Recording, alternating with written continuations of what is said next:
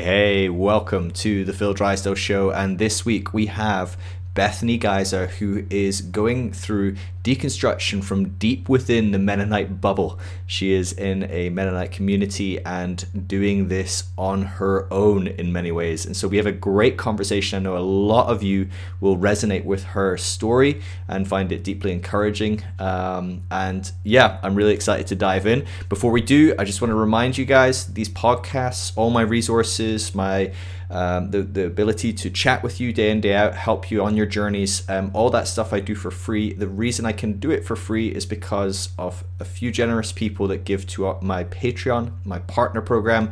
If you would like to support what I'm doing for as little as $5 a month, you can give via Patreon, patreon.com/Phil Drysdale or phildrysdale.com/partner. By giving as little as $5 a month, you help me keep everything I'm doing for free, and help people that are going on these very complex, painful, scary deconstruction processes of evolving faith. And so it means a great deal to me. It means a great deal to many other people who can't afford to give to something like this, but still benefit from the resources and having someone to talk to. As a thank you, you get access to my private discussion group. You get access to monthly Zoom calls with me and a whole bunch of other different things. And so do check that out. All right, enough rambling from me. Let's dive into the conversation with Bethany. Well, why don't we start? Maybe with you giving. We've been connected on Instagram for quite a while now. How long have we been connected? Probably quite a while, right? Yeah, it's been years. Okay, yeah. Since I started following you, I think the first things I heard were from YouTube. Okay, wow, yeah. Yeah. Okay, yeah. So yeah, a while then. So we've been connected for a while, and we have some fascinating chats. And I know that you have a very unique kind of experience of Christianity, of faith, that a lot of people will find very interesting. Some people might resonate with entirely. I doubt it, though. Maybe a lot of people will resonate with a lot of it, though. And so I thought it'd be really fascinating to unpack that. But why don't you kind of just give a very kind of broad overview of who you are, where you're coming from, Okay. and then we can kind of dive into a bit of your story. But I'm really intrigued to, just get a rough idea, a picture of the person behind the person I talk to every day. And I'm sure a lot of people listening to this have no idea who you are, and so it would be good for them to get some sort of box to put you in before we start breaking that box apart. That's fine. So I'm from the East Coast in the USA, Delaware, Maryland area. We're just going to start way, way back with my grandpa. Let's do it. So, my grandpa was Amish, and he left the church the Amish church because he had a green roof, and they told him that wasn't acceptable. I think they all had black roofs, or I don't even know what the color was. It wasn't the right color. It was too worldly. So my grandpa said, screw this, and went to the Mennonite church, which was just like a less conservative level of roofs. That's like the rebellious option for Amish people, is like maybe go for like a Mennonite kind of community. Yeah, it totally is. My grandpa was very rebellious and went straight to the Mennonites. I love it. So then my mom grew up Mennonite, conservative Mennonite, and there's like a million different types of Mennonite. So she wore cape dresses and a covering when she became a Christian. Like, she had to do those things. And they had, a lot of people might confuse Amish and Mennonite, but the difference is that Amish has no electricity and Mennonites do. Mm-hmm. And like, Mennonites are like the next level of worldliness. Like, we're allowed to like go shopping, have different colored clothing. I mean, definitely nothing flashy, but yeah. So my mom grew up Mennonite, and she has stories. She came out in a skirt and blouse one time, and she has stories of her mom like ripping clothes off of her and like telling her these things weren't appropriate, and like she talked about the time like when she became a Christian and she had to wear a covering, and she was walking out the lane just crying, going to the bus because she didn't know why she had to wear this covering and didn't want to. Wow. So that being said, my mom left the church, the Mennonite church, yep, and went to another level of conservative, a little bit lesser. Just bit by bit, we're whittling away in your family. Yeah. So I don't know why anyone's shocked that I'm like going to the next level. Hilarious. Like this is the trend in our family. So come on, everyone. So my mom went to something called ATI. Are you familiar with it? I don't ATI think so. Bill Gothard, maybe? You've heard of him? Okay, yeah. Very much so, yeah. So he's like the leader of this, I guess that's a homeschooling thing. And I mean, I'm just going to call it a cult because that's what I felt like. But it's like there were certain hairstyles that were acceptable, white shirts, navy blue bottoms.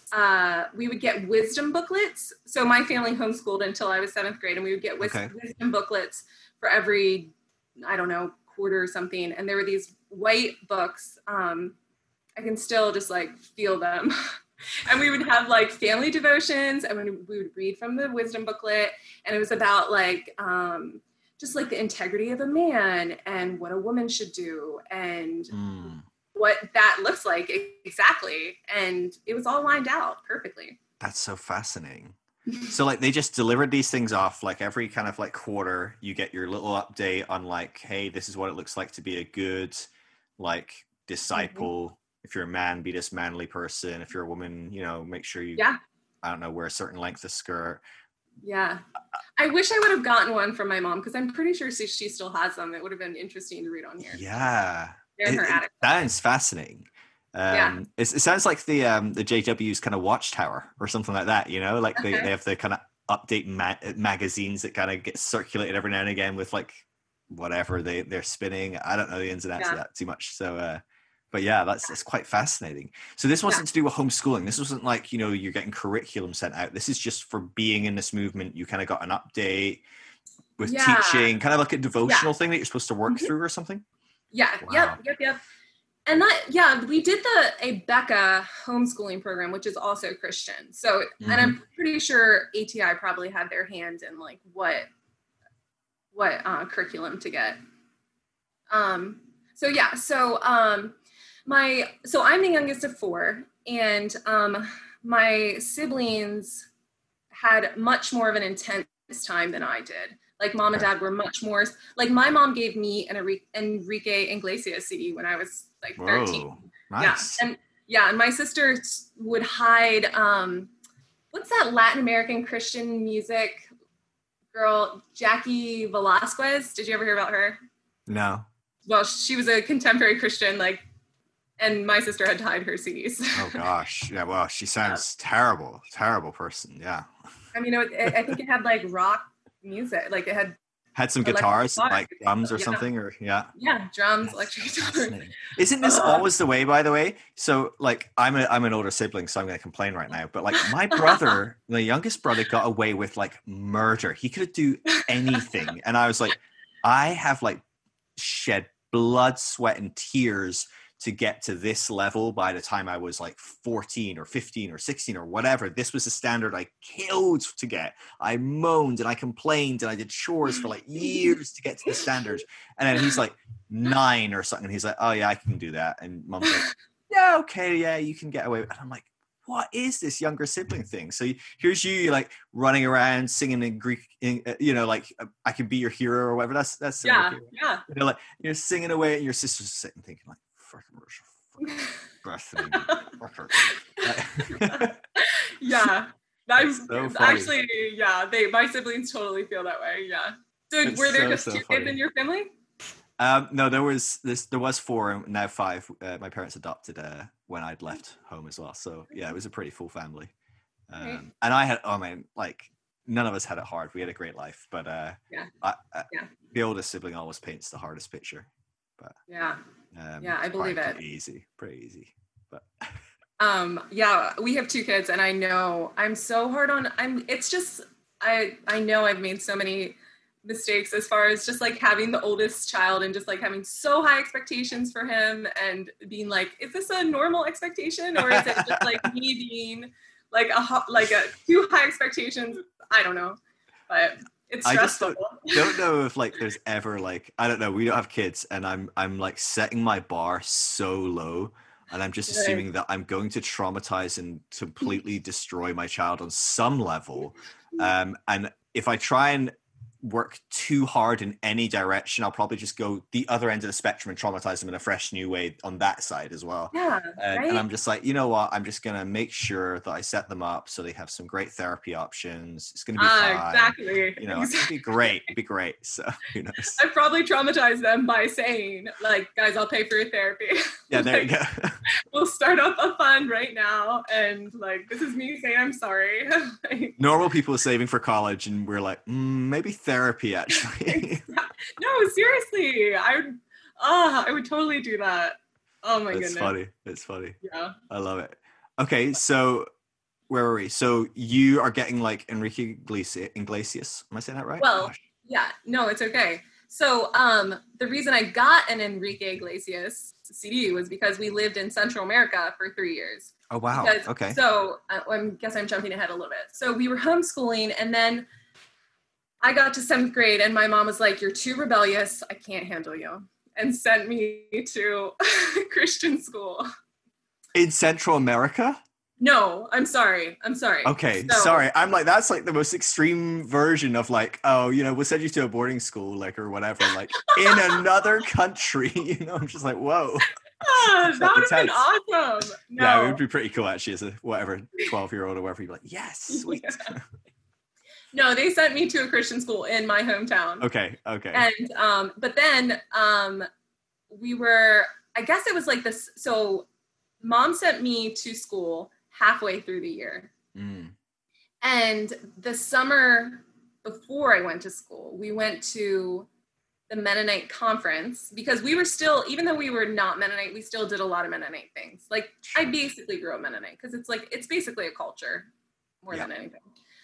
And so where's my train of thought? Okay, so we went to a Mennonite conference and while we were there, another very important point. My parents were missionaries in Nicaragua in the 70s. And actually my sister is Nicaraguan. They adopted her while they were there. And anyway, we were at the Conservative Mennonite Conference that summer before. So I was like 11, I guess. And while they were there, some of the leaders asked them if they would be up for going back down to Nicaragua because there was a retreat center that needed maintenance and like it was going to be used for work teams to come down to stay. And they thought my parents would do a good job at it. So my mom was just super excited about it because she loved like living in Nicaragua. She loves the culture. And my dad too, they love it. So me and my brother were the only two at home. So we went to Nicaragua with my parents for 3 years. I went for 3 years. My brother Steve went for 1 year. And that was a really good experience. That was, I mean, it was crazy, but it was so, like, it got me out of the bubble that I would have been in. Sure, and like, it was another Christian bubble, but it was still different enough to allow like my brain to realize there's differences, you know?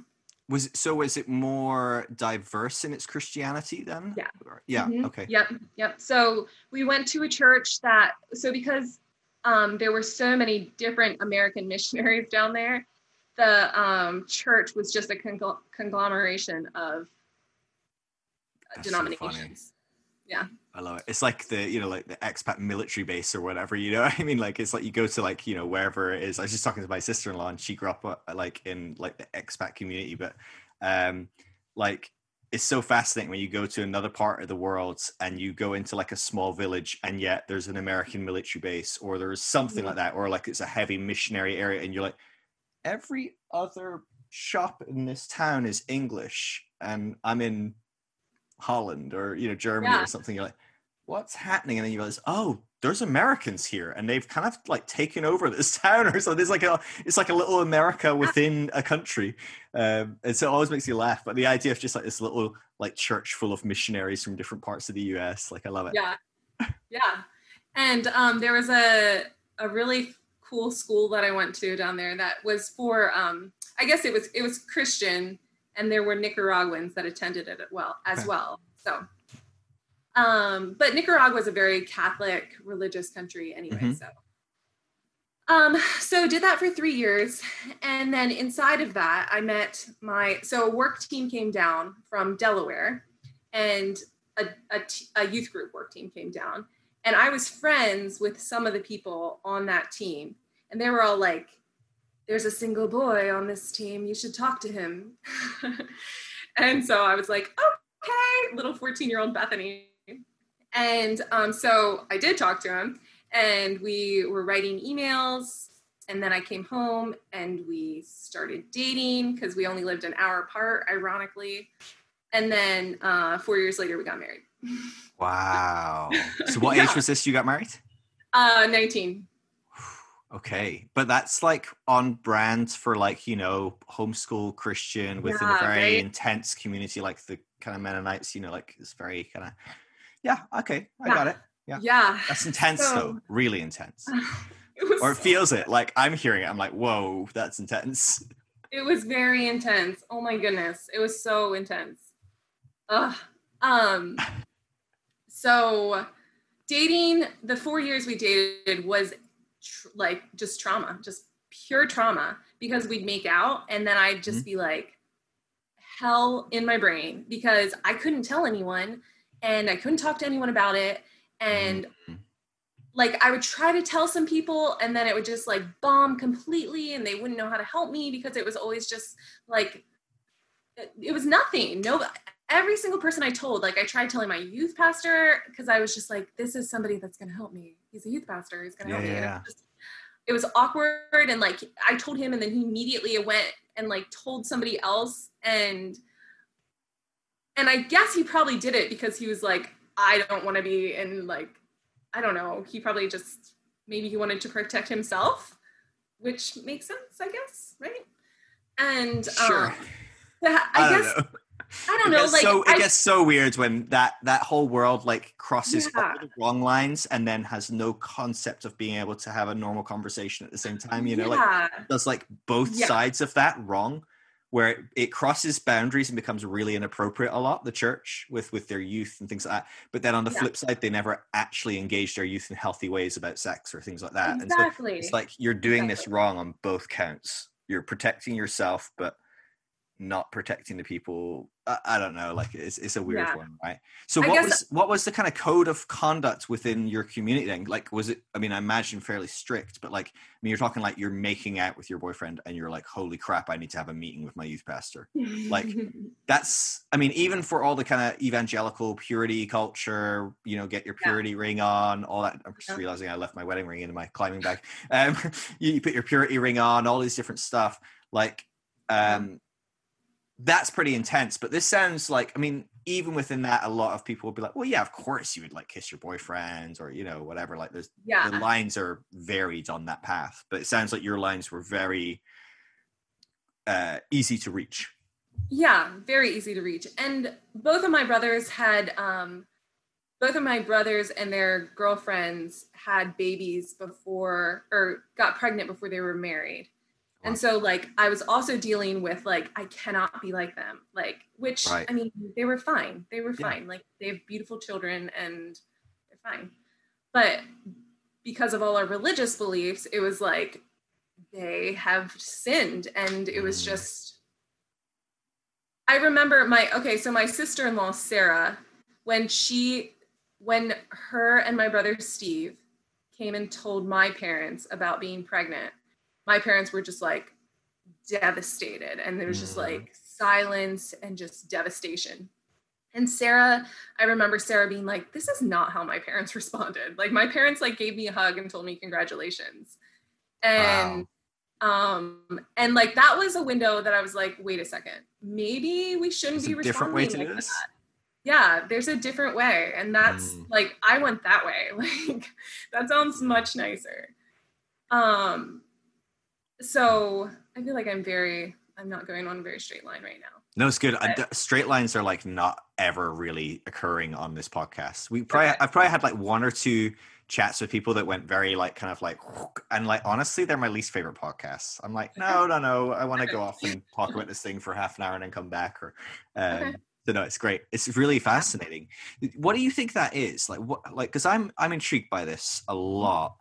And I'm very aware I have my own responses to different things. And I look back at my past and how I respond to certain things like that. Oh, that person got pregnant before marriage. Oh, the person I'm dating did this, or like, and we have these kind of like very visceral reactions as Christians to some of these things. Like, what do you think that is rooted in? Like, or at least for the people in your community that were, because there's obviously something going on that caused you to see your brothers get pregnant with their partners, and for you to be like, God, I don't want to end up doing that, even though you were like, but it's fine, like they've got a kid and it's healthy and it's fine. So you knew it was fine, but there was something in you that was like, oh God, no, I don't want to go through that, whatever that is. Or do you know what I mean? Like what do you think, do you think are the dynamics that are going on in these kind of like communities of faith that cause that fear? I'm sure it's just like some like demented concept of sex, like sex outside of marriage is just like, I don't even know what word I would use for it. Wicked. Like it's just a very tangible sign that you are not walking in the Holy Spirit, or you're not in the will of God, or whatever. Like you're just giving into your flesh, and like the worst. Your flesh is wicked. You need to beat that out of you. And I'm sure that's what it's connected to, right? And I mean, I know it is, because I see it in myself. Like I still have issues with like sexuality, and I'm like I know my brain is messed up about sex. And like I've seen on your Instagram, like you post stuff about like any form of social media that's talking about sexuality and like being okay. Like I'm still like, like, is this okay? Yeah. Like, it's a big one. Yeah. And like talking about my kids about sex, like what I'm going to do and what I actually feel are two different things. Like what I'm feeling is like absolute terror that they're like falling into the pit of hell. But I'm going to be like, I trust you. Yeah. It's so funny, isn't it? Like I've been thinking about this a lot recently, like just how much this affected me. And I was thinking about it recently just in the context of my first marriage, which was great. I love my first marriage. I love my first wife. But I had so much shit I was bringing to the table as this kind of like very passionate Christian that was like traveling around speaking and had this kind of whole thing that was whatever. And like, I brought so much baggage and shame and guilt and need for people to perceive even my own sex life, even somehow, like, you know, like it's like, God forbid someone finds out that I did X before I got married, or even like whatever, and or God forbid someone finds out that my wife thinks X or I think that, and like there's so much like what other people think about something that was perfectly fine and healthy. I brought so much crap to that relationship. Like frequently, you know, I never wanted that to end, and it was the decision of my partner at the time, Sarah. She was just like, I can't do this anymore. Like it's not working for me. And I really fought hard. And actually, today I'm like, God, go girl. That was such a good decision. This was not a healthy relationship for either of us. I'm so hope that worked out really well for you, because you made a decision that I wasn't able to, because I was so, you know, terrified of like more so than like, is this healthy for me and you, and what should we do moving forwards? I was more driven by, well, even if it's not healthy for us, I can't get divorced. I couldn't have that. I couldn't have this. It's all these kind of expectations, right? God forbid they find out someone got pregnant before marriage. God forbid that person gets divorced. God forbid. And we have these kind of like things, but most of it seems like so heavily linked. It's not even in what God will think. It's what will like the Andersons think or whatever, you know? Will I still have friends? Yeah, absolutely. The community is brutal on this stuff. Like it's just, we were watching, there's a new Netflix special called Teenage Bounty Hunters, I think it's called. It's pretty funny. It's pretty mindless as well. But it's about these young teenage girls that decide to become bounty hunters. And it's ridiculous in every area. But they go to this really intense, like, private Christian school, and it is hilarious. But, like, it's brutal. Like, they are scapegoating, like, to the max anyone that does anything wrong, and it's like, boom, you are out, you are ostracized, you are a leper. And it's obviously an extreme kind of picture of it, a bit of a caricature, but it's kind of true. Yeah, no, it actually, I was thinking about it as I was mowing the lawn today. Okay. About, like, how the concept of people pleasing, and how most of my anxiety about all of this is simply about people pleasing. And I feel like my only way to tell what other people are thinking is by the things that I previously thought. So I knew how I would respond if somebody was, like, having sex before marriage or divorcing their spouse or something like that. And it was always like, I either need to, like, help you and, like, give you advice on how to get better so you don't do that anymore, or just like, okay, well, we can't be in a relationship because you're making bad decisions. Yeah. Sorry about your luck. And so because I know that I did that, then I'm like, I don't want other people to do that to me at all. Right. I just want everyone to be, like, my friend. And yeah, but it's weird as well because, and we're probably right a lot of the time, right? A lot of the time that probably is exactly how people will respond, but we don't actually know that. And we're actually almost making that decision for someone else without actually allowing them to make that decision and either be an asshole or be really loving. We decide, no, you're probably going to be an asshole. And so, like, we automatically are creating these barriers between ourselves and other people that they didn't put up. We don't actually know if they're going to react like a judgmental person that I am, right?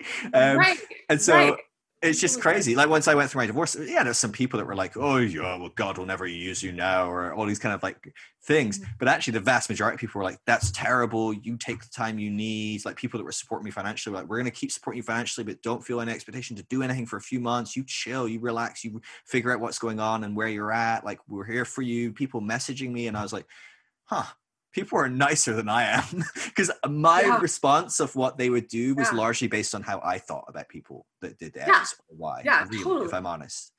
It's huge. Yeah. So I feel like on your episode with Dirty Rotten Church Kids, you guys were talking about how, like, I think you were talking about cussing and how like all the cuss words are allowed on your podcast, but then there's some people that are just like, cussing. And, like, that's where I am. I'm still like, cussing. Like, I'll cuss around people that I'm, like, super, super good friends with. But otherwise it's like, I'm still a very good Christian. And amazing. We're going to have to try and get you to cuss at some point during this podcast. Let's see if it draws it out. So that being said, like, that's the stage I'm at. So, like, with all my new belief system, I haven't told very many people. Like, I've told my husband, and I've, like, given two or three friends, like, bits and pieces. And every time I've told them, it's been safe. Like, it's been, like, I usually preface it with, like, you're either going to never talk to me again or think I'm a heretic or something like that. And they're like, we'll still talk to you. Like, we'll still be your friends. That's amazing. And, like, they don't always agree with it. They're like sometimes they'll be like, let's talk about this more, which I don't know what that always means, but it's fine. That's so funny. Yeah, I mean, people surprise me consistently. I say that, and I hear every single day, I get messages every single day of people not surprising me or surprising me in really terrible ways. And I've been very hurt as well by the church and by Christians and whatever. But on the whole, when we're actually talking about people that we have quite close relationships with, I've honestly been very lucky and being quite surprised most of the time by people's kind of grace and compassion towards me and other people. I think people do as best as they can, and often that I think just having that framework as well, and remembering, even when this person's being a bit judgmental, I used to be really judgmental. Of course they're being judgmental. That's okay. Yeah. Like, I would be scared by that response, or scared by that if that happened to me. So, or I certainly would have 5 years ago or 3 hours ago. So like, yeah, it's okay. No, it's really interesting. Okay, so where are we in your story? We're now out of Nicaragua. We've come back home. You're married. Sure. Yeah. You're like 19. Mm-hmm. Yeah. Okay, so we were talking about things like when, you know, the intensity of like the sexual purity stuff, your pastors not even knowing what to do, apart from maybe go and tell other people that your own private stuff. So yeah, I guess take it off from somewhere around there, wherever you were going. So okay, so my husband Daryl and I got married, and I went to school to be a physical therapist assistant at a local community college, and we bought. How was that for you? Because obviously not particularly Christian environment, community college. Was that quite a culture shock? Because Mennonites do live quite bubbled a lot of the time. Were you quite exposed to kind of non-Christian worlds and things like that as a teenager, or not particularly? When when we came back from Nicaragua, my dad said, Bethany, you get to pick. You can either go to public school or Christian school. If you go to public school, you're going to like have to deal with teachers that don't know essentially as much as you. Wow. And I was like, I want to go to public school. So I went to public school. You're like a classic teenager. You're like, I get to be more smart than the teachers. Excellent. Exactly. Even though I would not. That's not like, probably too surprising to most people hearing that. Like, exactly. The 17-year-old wasn't smarter than the teacher. I mean, I guess essentially just about like I had a faith and they didn't. And like I knew better than they did because I had this faith. And like they were going to teach me things like evolution. And sure. Who knows what else? Safe sex, maybe. Crazy things that you know much more about. Yeah. Oh, it's so sad. It's so sad. It's so what it is, though. Do you know what I mean? Like you take a step back and you look at that world, that bubble, and the whole drive around this whole kind of like interpretation of a few scriptures here and there and tradition, and you go, of course they think better than like, you know, like these crazy scientists like making up crazy ideas like evolution and big bangs and stuff like that.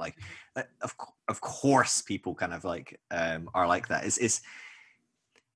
It's hard to remember, but taking a step back and kind of going in and going, okay, what was I like in that place? What was my thought process? What was my thinking? I remember I shared on another podcast recently. Oh, it was with Christina from Science Jesus Memes, and we were talking about evolution. And I was saying when I was in university, I had this huge argument with my course leader in front of like 50 other students. I was probably like the only Christian about evolution, and I was like, no, that's ridiculous. There's no decent evidence for evolution, blah blah blah. And like honestly, I feel sick thinking back to it because I'm like, that could not have been a good, that, you know, at the time I was like, I am doing my, they didn't have the God's Not Dead movies, but I was doing my God's Not Dead moment, you know. And I actually did that, and it's like makes me feel sick. But today looking back at it, I'm like, that is probably one of the worst moments you've ever had, Phil, and you didn't even know it at the time. You know, you couldn't even see it. You thought you thought you were at your best, right? You were finally evangelizing to this idiot professor and like all these kids. Jeez, that's bad times. Oh, I get it. I did the same thing to my physics professor. Amazing. Different way, but same concept. Yeah. Oh, I just cringe. It's very cringeworthy, isn't it? Yes. Oh, it's okay though. So I've in my walk through the deconstruction community, when like I've noticed like a lot of times people are angry at God and like family members, and yes, totally do both of those. But I feel like one of the things, another aspect that I get frustrated at is just like where we are in history. Do you know what I mean? Like, I think that if I was 100 years ago, I'd be so angry at where I am in history, like that there was slavery and like, and I you feel wouldn't like get to vote, like you would barely be more than property still, really. And it kind of makes me feel a little helpless, a little bit. Maybe I should dig into that more and be like, no, I'm not that helpless. But it's also just like, oh, this is so big, and like it's going to take like hundreds of years for this to get weeded out. And I don't know. Yeah, I think that's a big thing for people. I don't know, probably I would say millennials, maybe a little older, but probably millennials and down. Like, we have grown up in a time of such constant change. Like, there's always something different, right? There's not been like 2 or 3 years that have gone by if you're under 40 where something crazy hasn't changed. Like, it's like, oh, by the way, we now have these things called computers. You don't need to write stuff ever again. And also, you know, those libraries you have to go to, doesn't matter. You've got like an Encarta CD.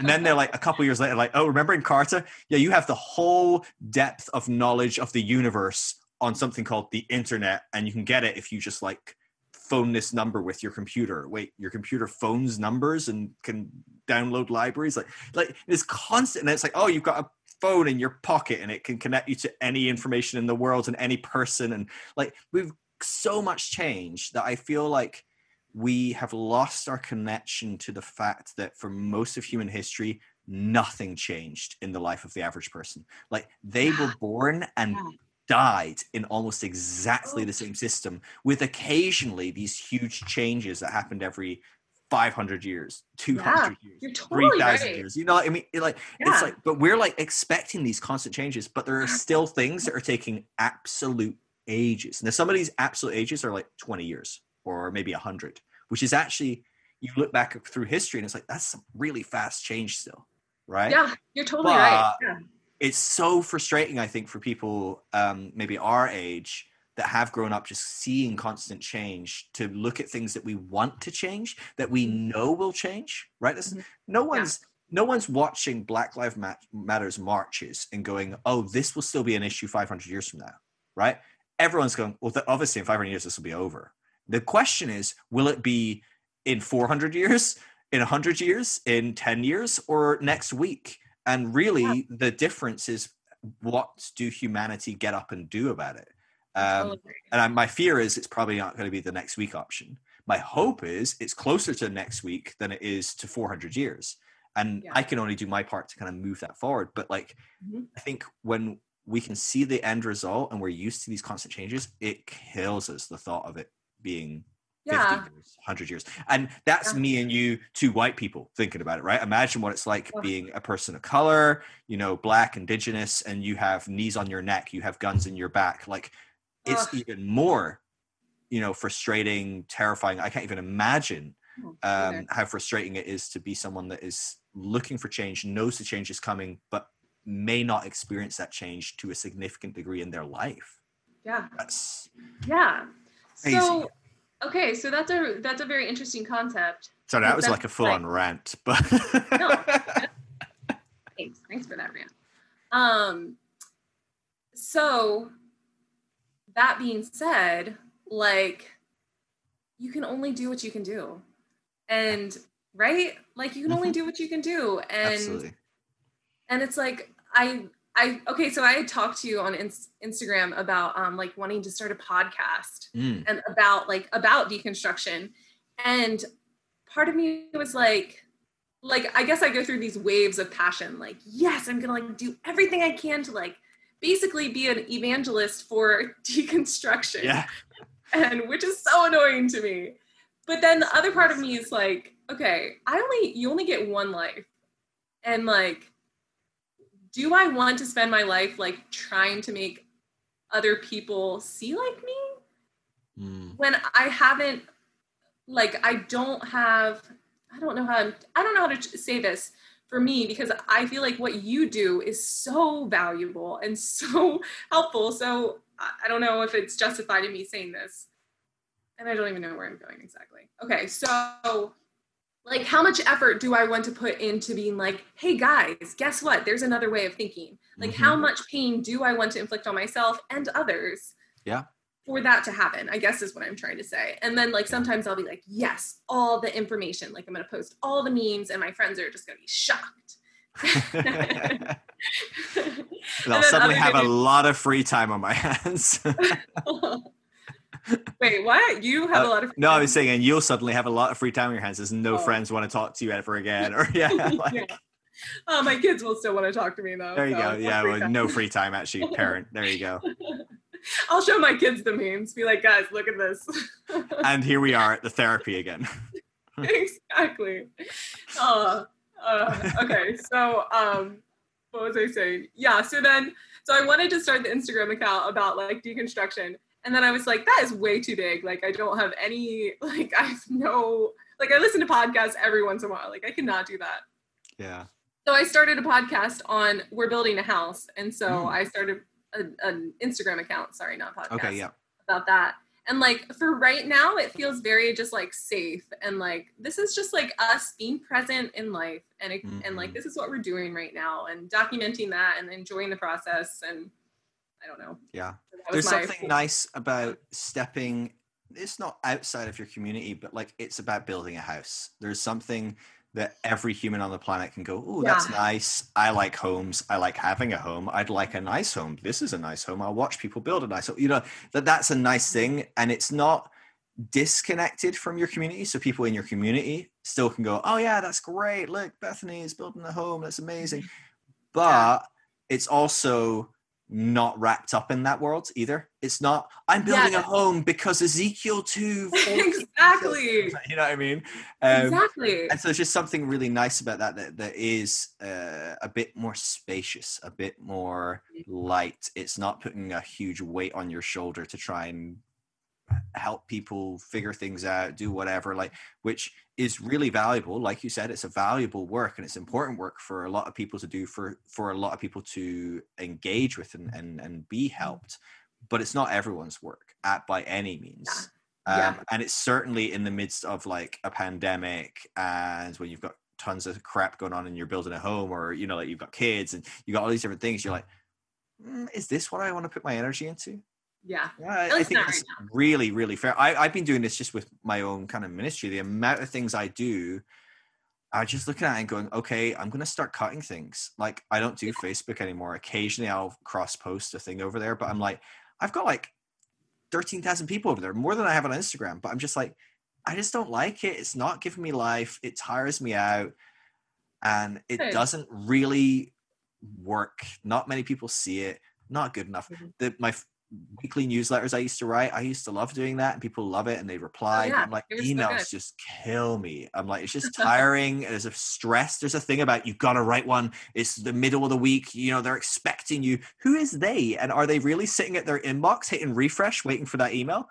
Well, you must be disappointed, because I've written like 8 emails this year and we're about 40 weeks in, or whatever we are. But I'm just like, no, that's not giving me the same life as my podcasts or as Instagram posts or chatting to people day in, day out, or running a partners discussion group or whatever it is. And I think there's just a lot of wisdom in knowing what is the season you're in, what is helpful, what is, absolutely. And so like, I think it's good. I love the idea of what you were talking about. And I do hope maybe one day it kind of like comes up to the surface and there's space for it. Because I think there's definitely room for it in this world of people going through faith deconstructions, exploring their faith. I think from your particular specific worldview, I think it'd be fascinating, and then from who you are, it will be phenomenal. So, but there's no need, and who knows, and it's fine. We'll see. I guess, and also the other thing is, I don't even know how to use Instagram. So, and speaking of those emails, did you go through every email and write people's names in? No, it does that for me. Okay. Because every time I was like, I am so special. You're so loved. I feel so loved. How does he know my name? No, they go to like about 5,000 people, but there's software that like, when you sign up, you put in your name and it rips out your first name and it kind of puts the second name somewhere else. And then when I send an email to that person, I put in a code that's like some sort of weird code, and it inserts the name in that place, which is really funny. Like, I mean, one of my friends, Timo, he puts like, you know, I think at one point his name was like Dick Bag. Another point it was like Ass Hat or whatever. And it's just like, it's really, he loves it, because then he gets an email from me and it's like, hey, Dick Face, I haven't seen you in a while. And he's like, he's laughing away and like sends me a screenshot, and I'm like, yeah, I get it. But it's pretty funny. Okay. So if you ever want to get really funny emails from people, that's how you should sign up to people's newsletters, because you'll laugh every time you get this personalized email that's like crazy. Okay. You know, hey, you worthless piece of crap, like sign up for some sort of like encouragement email or whatever, and that's your name. Oh, that's hilarious.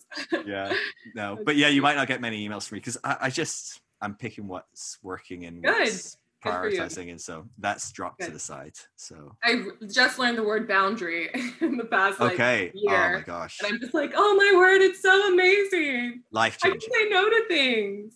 Yeah. Oh, it's the best experience ever to be able to say, nope, that's not going to work for me.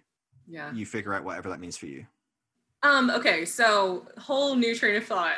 Have you watched Unorthodox on Netflix yet? Yes, it's phenomenal. I just watched it last night. Oh, wow. The whole thing in one night? I mean, no judgment. I watched like a whole series, like there's 3 seasons last week. So like no judgment, but I'm like, wow. Okay, no. I understand your surprise. I also stay up to 12 o'clock at night, but so. It's just intense. That's all. It's not like, a carefree, like, oh, I'm binging like, a comedy. It's like, this is intense. I'm going to watch 3 hours of it. Like, exactly. And it was so triggering. Like I related to it on so many levels. Wow. But also like, why am I relating to this? Because my family wasn't like that. So like, what exactly is happening? Wow. So I guess it's just the feeling of fear of rejection, right? Like it's the same no matter at what level, like the fear of rejection is for fear of rejection. And for her, it was like so intense in that movie. Yeah, it was full on, really full on. Do you think there was other things going on in there, or it was just that you kind of could recognize that she had a fear of rejection? I was trying to break it down, and I don't know. I don't know what it was. Maybe it made me think of like the stories my mom told as a kid, and I don't know. I need to think about it more. It fascinates me. Like I remember watching it and just thinking, gosh, like she's so young, she's so innocent, and in many ways like uneducated. Not in, I don't know, there's no express details on what her education was like, but I just mean in the ways of the world, right? She just has no concept of how the world works, and I was just like, there's so many Christians that in one way or another end up in these bubbles, end up not really knowing how the world works, making them as well, like, something like she's like, and I don't mean to transpose this onto your situation because I don't know what your situation was like as a teenager, being involved in a relationship that then ends up being immediately like, oh, this is the first relationship, really is now the person I'm married to or whatever. But like those kind of experiences, you grow older and you look back and you go, gosh, I made a big decision there with not really much data or idea about what I wanted or needed or looked like, or I didn't really know myself at that point, and these kind of things. It's not to say that you then don't go, God, good thing I made a great decision. Like that is often the outcome, and we can also turn anything into a great decision a lot of times. But so it's not like you're looking back and going, oh, I really regret all my life choices. Sometimes I think that's part of it. But I think there's a thing of that, of going, wow, like I've been through stuff like that. Like I know for me, like I was saying with my first marriage, I guarantee a huge portion of the reason my first marriage failed was because I'm an insufferable person to live with, and I'm really selfish. And I'm slowly getting better at that, but I wouldn't want to be married to me.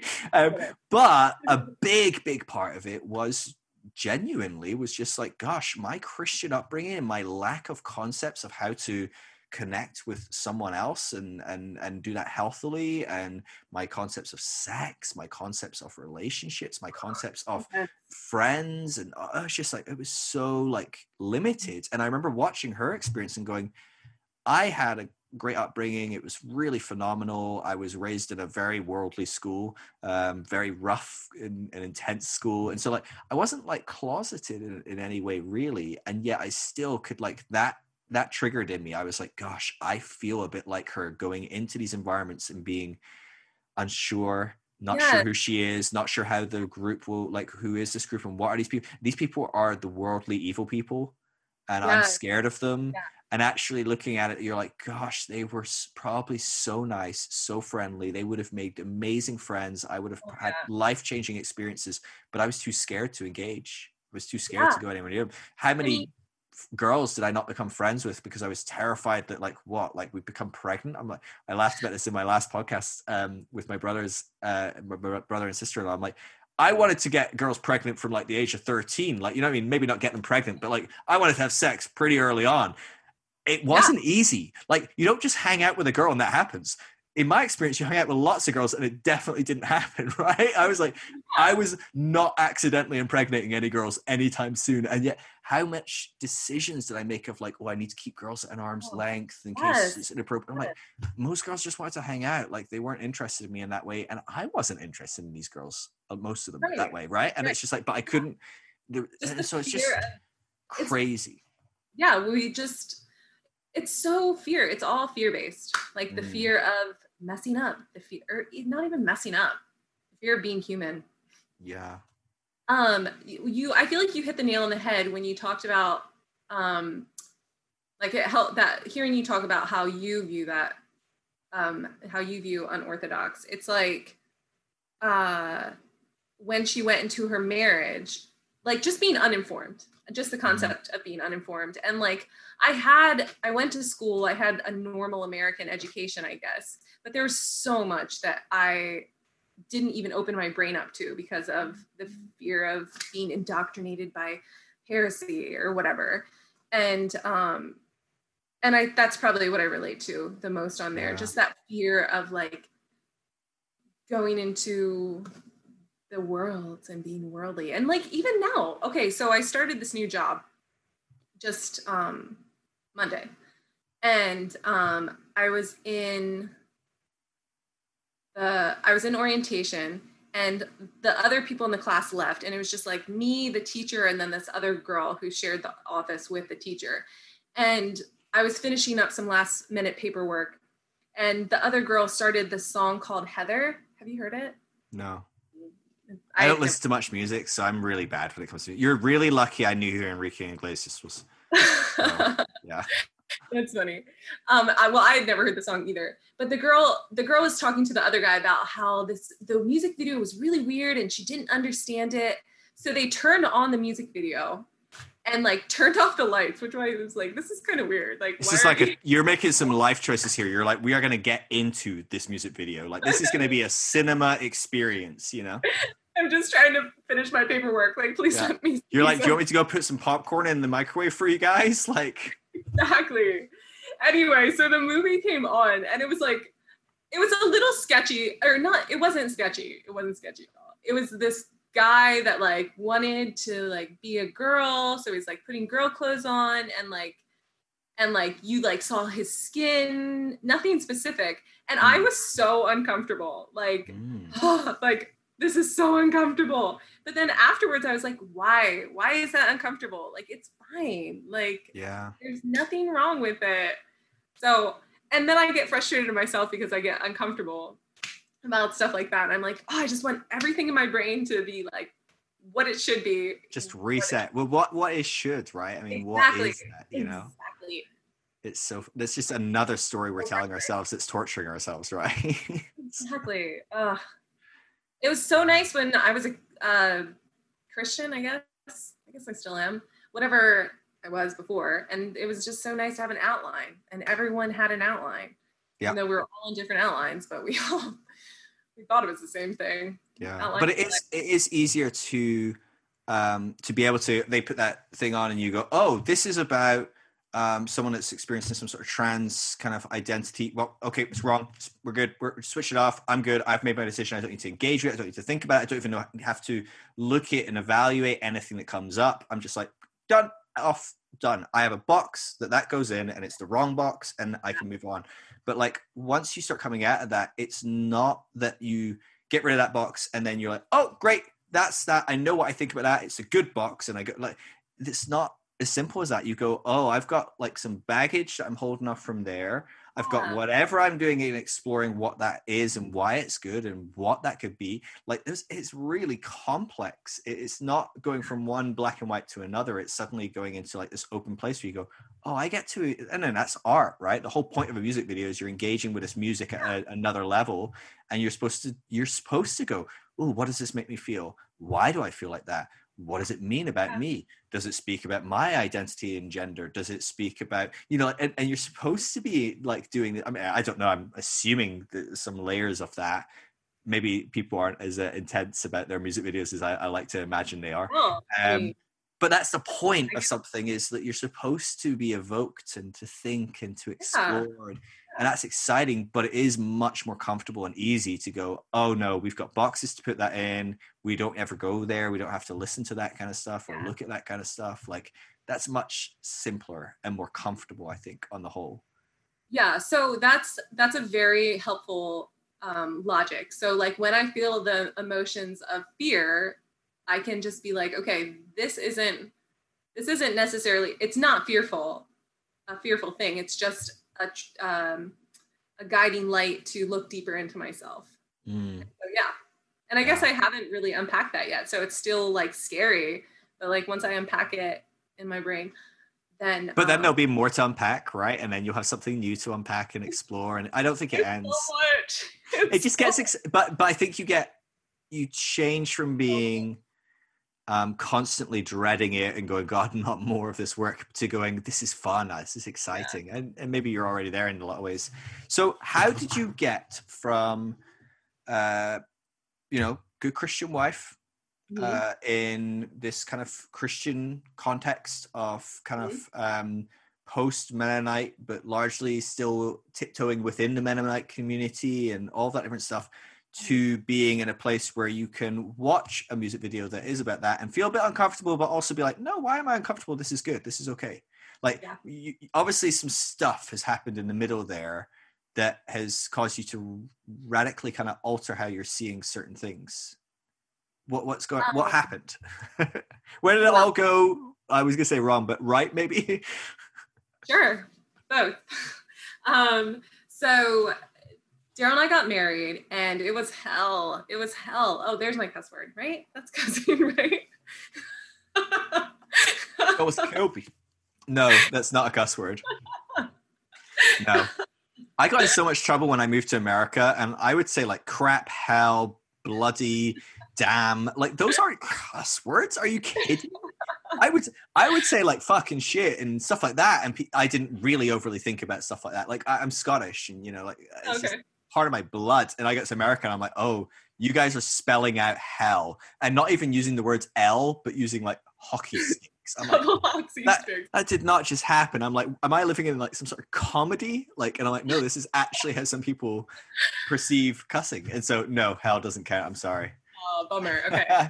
But the good thing is you can use it lots now. What's that? The good thing is you can use it a lot now. Okay, great. Okay. So, we got married, and I was like, what the hell?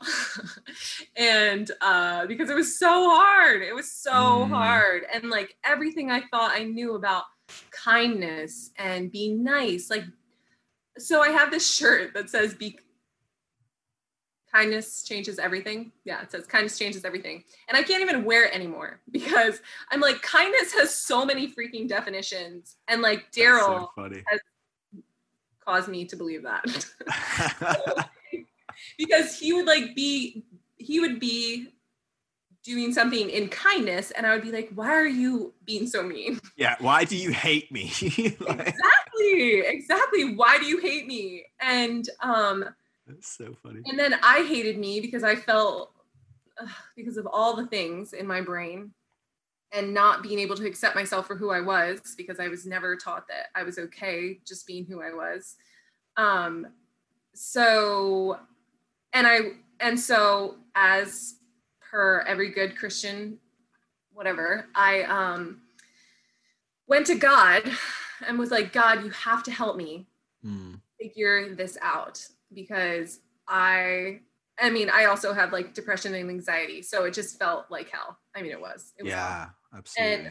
And wow. So that happened. And then I got introduced to the Sozo ministry. Have you ever heard of that? Yeah. Okay. So, and the Sozo ministry was the first time I ever had a clear thought, like a thought, like anxiety, processed it out, and then had not anxiety about that issue. And I've been in not religious therapy since then. And I think it's called EMDR. Okay. Yeah. It's a type of therapy, basically, which is what Sozo is. And it's basically, you start with a traumatic issue in your life. And then as you process it out, like at the end, you will most likely feel differently about it. True. And so anyway, so I was probably like 22 or something like that when I was introduced to Sozo. Maybe later than that. I think it was like right before I had my son, so 25 probably. And this happened at the House of Praise. And that was like transformative. I was like, everyone, there is a God, and he actually helps you. And he does that by using Sozo, which is actually just therapy. But I didn't know it at the time. So I got really into that church. I didn't go to it because we go to a Mennonite church. We currently go to a Mennonite church. But then that church offered a class called the Supernatural Bible. Okay. Which Jonathan Welton led. Yeah. Okay. Yeah. And that was mind-blowing because he taught the positive eschatology. And that rocked my world. Like trauma, just finding out that revelations actually already happened. And it's possible that we were reading the Bible wrong, and that the concept of the rapture happened in like the 1400s. And it was made up by men. And then I was like, so that happened. And then, I mean, just as a, I guess, progressive logic, like you can't believe that isn't translated correctly. And then like everything is going to be questioned then, you know? Where else have we done this? Yes, exactly. Yeah. So where else have we done this? And then I was basically like, I can't read the Bible anymore because I don't have the education to read this Bible. Like I don't know all the hermeneutics, I think. And so I stopped reading my Bible, which was like a huge thing because I was the read a chapter a day type of person. Right. Wow. And that was so terrifying. And even now, like, if I tell somebody that I don't read my Bible, I'm still like, like scared or whatever. And it's always like a deep conversation, deep in the dark conversation where I'm like, I don't read my Bible. Yeah. Don't tell anyone. Exactly. Oh, I still have so far to go. But anyway. That's funny. So yeah, so I went to that class, and that's where that train of thought started. That just like we might be getting it wrong. And then I like did this whole thing with like talking to angels and seeing angels and listening to the Holy Spirit and what did that look like. And then I don't even know. I think I listened to the liturgist and to Richard Rohr and some of his stuff, and that was really great. I listened to your stuff. I listened to some of Tim Mackey's stuff. Like he had, are you familiar with Tim Mackey? I'm not familiar with him, no. He talked about Jonah and how it's a, what is it? What's the word? Like it's funny, it's satire. Yes, satire. Okay. So it's satire. And then I was like, okay, here's another mind-blowing thing. Like my definition of Jonah. And then I listened to the Bema podcast, which was awesome. It's amazing. Have you listened to all of it? I've only listened to a couple episodes and I'm like, dang, this is good. I should listen to this all. And then I haven't at all. No, slightly. Yeah. It's really good though. Yeah, it's so good. And if I ever get into conversations with people that are like, what do you believe? I'm like, listen to the Bema podcast. Yeah, just don't even ask me. Just ask those guys and they'll tell you the kind of context and Exactly. So honestly, like technology has brought my brain around. Like being, because I live in the middle of the country and like we don't have a big city life where you're exposed to culture and things like that. So podcasts have been extremely helpful. Yeah. I think honestly the internet is going to kill the kind of like the rural communities develop so much slower because of that, right? They're not exposed to as many ideas. They don't have as many different people coming through them, all the different things that cause cities to grow quicker and evolve and develop quicker. The internet is ruining that though. Like I've like talked to like teens in really, really, really rural communities and gone like, oh, what do you think about this stuff? And they're like really like wild progressives that are like people that were grown up in the city, raised by like, you know, like hippies. And I'm like, what is happening? Like, what is this? Like your parents are like Ku Klux Klan members or, you know, I don't know, you know, and it's like, what is happening? Like they're basically being raised by like Netflix and Tumblr or whatever, you know? And it's like, oh, the internet's changing stuff. Right. I mean, we talk about change and how change can be effective. Yeah. I think it's huge, that kind of stuff. It's really fascinating. Yeah, it totally so, yeah. So you got hit by that. And I think that's a common concept. Maybe one or two kind of things like a Jonathan Welton kind of series or something happens, a sozo experience, and it makes you start going, oh, what if that works in something else? And you Google something or you kind of go on a Facebook group or something. And then before you know it, you've just completely unraveled something. Yeah, no going back. And it's terrible for that as well, I guess, because back in the day, you might have a question and go, what about the rapture? I don't know. And you go to your pastor because it's the only person in the entire town that knows anything with any education. Or maybe you go to a library and say, is there anything on the rapture? And they'd be like, I don't know. And then they would just go, the pastor would say, no, this is the teaching on the rapture and this is what's true. And you kind of go, okay, because he's the only person that knows, and that would be the end. There'd be no deconstruction. There'd be no unraveling of faith. There'd be no, well, if that's that, well, then what else is that? Because nothing ever really changed. It's such a game changer, the internet. It really is. So it's grateful exciting. For it. Yeah. It sure wow. is. So how were you feeling in that process? Because that sounds like a lot of change, a lot of like, some stuff quite exciting. It sounds like maybe like, you know, like, oh, wow, like this is a new way to experience. But was that also scary for you? A little nerve wracking? Like, how were you engaging with some of these like rapid changes of what you believed? Well, how am I? And like, I guess still, yeah, right. But I mean, early on, probably even more so or less so. Does it get worse? I don't know. It's like, I don't know. Well, as you've said many times, like it's an incredibly lonely place to be and very scary and lonely. It's just lonely. That's how I felt. Yeah. And like, honestly, one of the main reasons I was really excited about talking to you was simply to have another human being that agrees similarly to me, because my friends are all like, okay, even my husband, like he's like, I don't know what's happening. Like he'll listen to me, but he's still like, I don't know what's happening. Yeah. But like, yeah, I don't have anyone to talk to about this stuff. So thanks for the chat. No, of course. Yeah, absolutely. Yeah. That's a biggie though, the loneliness for sure. I get that. Yeah. And just like, it's, I know that this logic is liberating and helpful and I want it for everybody, but it sucks being the only one feeling this way. I mean, yeah. And you can't force people around you to feel that way, right? You can't change what people believe. You can't push them. It is something that people have to start kind of like looking at themselves and start pulling those threads themselves. And you can't really make that happen. Maybe on some levels, you know, things you'll do in your life or things you'll say will spark something, right? Maybe Jonathan Welton sparked something in you or, you know, like whatever.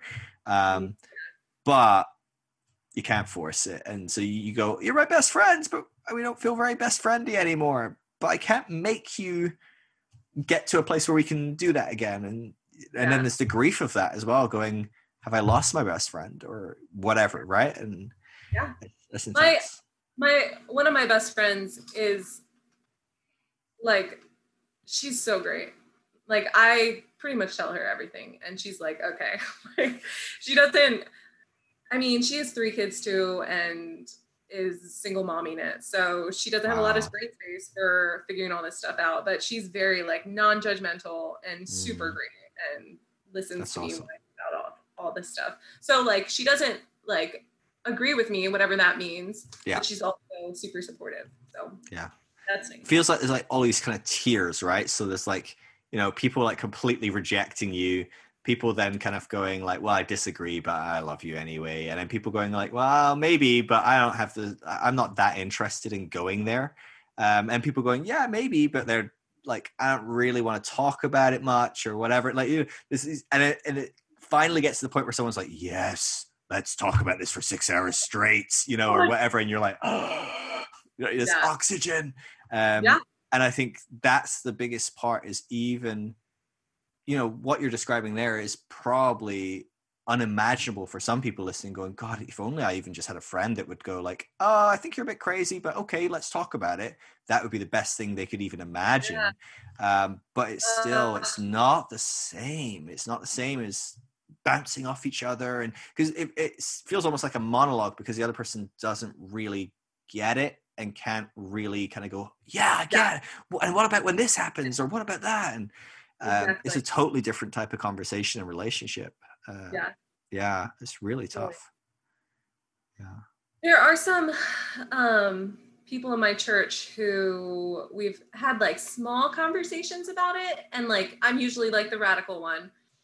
And they're usually like, we still need to be respectful to the people in our church. And I'm like, I'm not trying to be disrespectful. I'm just like, we can have different thoughts and it's not disrespectful.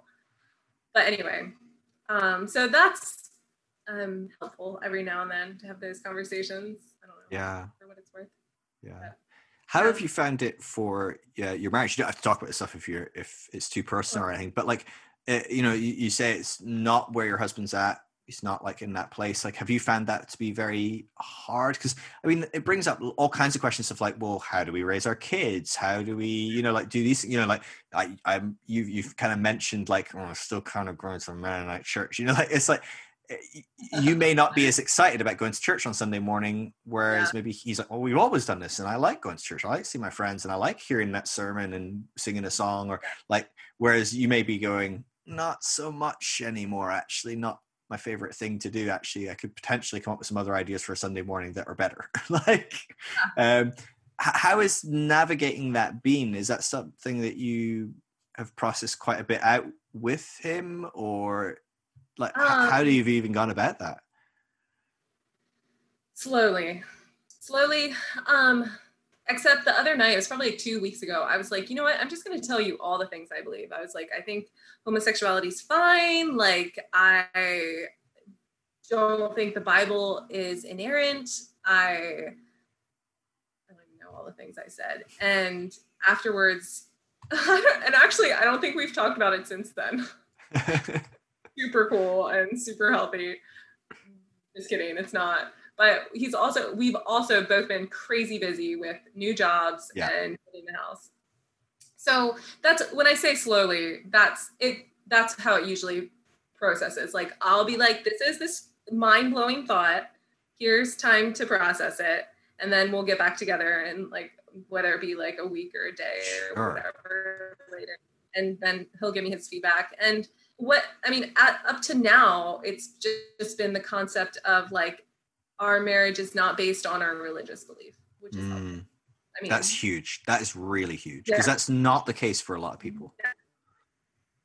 Yeah, I know. Like it is huge. So, I mean, we went through, so we've had so much shit to dig through. So much. You did it. Do I get a point? Yeah, I noticed. We could have like a counter up in the top screen or something. Thank you. So, like when we first got married, so are you on the Enneagram boat at all? I'm not. I just haven't got into it. Like, I tried so many times. I've done like tests. I've like read like stuff on it. I've watched videos on it. I've listened to a couple of podcasts on it, and I'm just like, I just don't care. I just do not care what I am, where my wings are, where I'm going. I'm like, I kind of just like being whatever I am today, and it feels a bit different all the time anyway. And I don't know. I just do not know. I don't know if I'm a bit burned out by it all.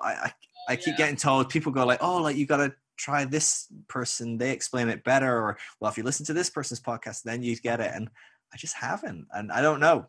It's cool. I love that so many people are connecting with it, and that's great. But yeah, I could tell you what I am. I think actually, I don't even know what I am.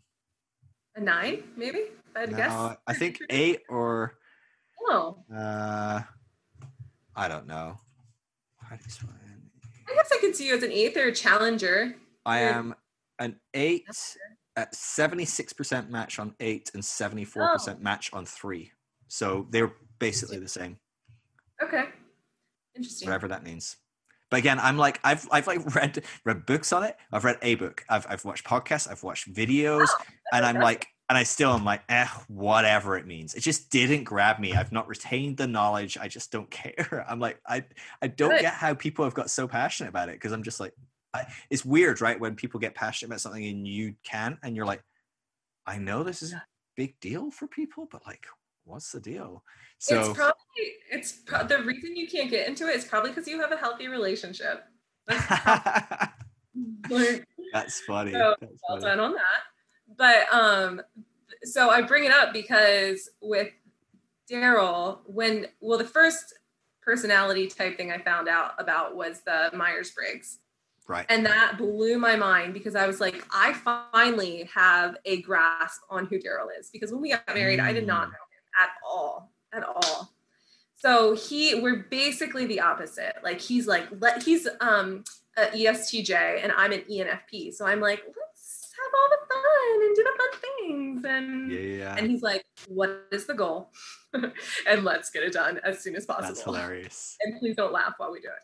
I'm just kidding. He's not that bad at all. But That's he's so like, funny. well, actually he is like that sometimes, but he's very goal driven.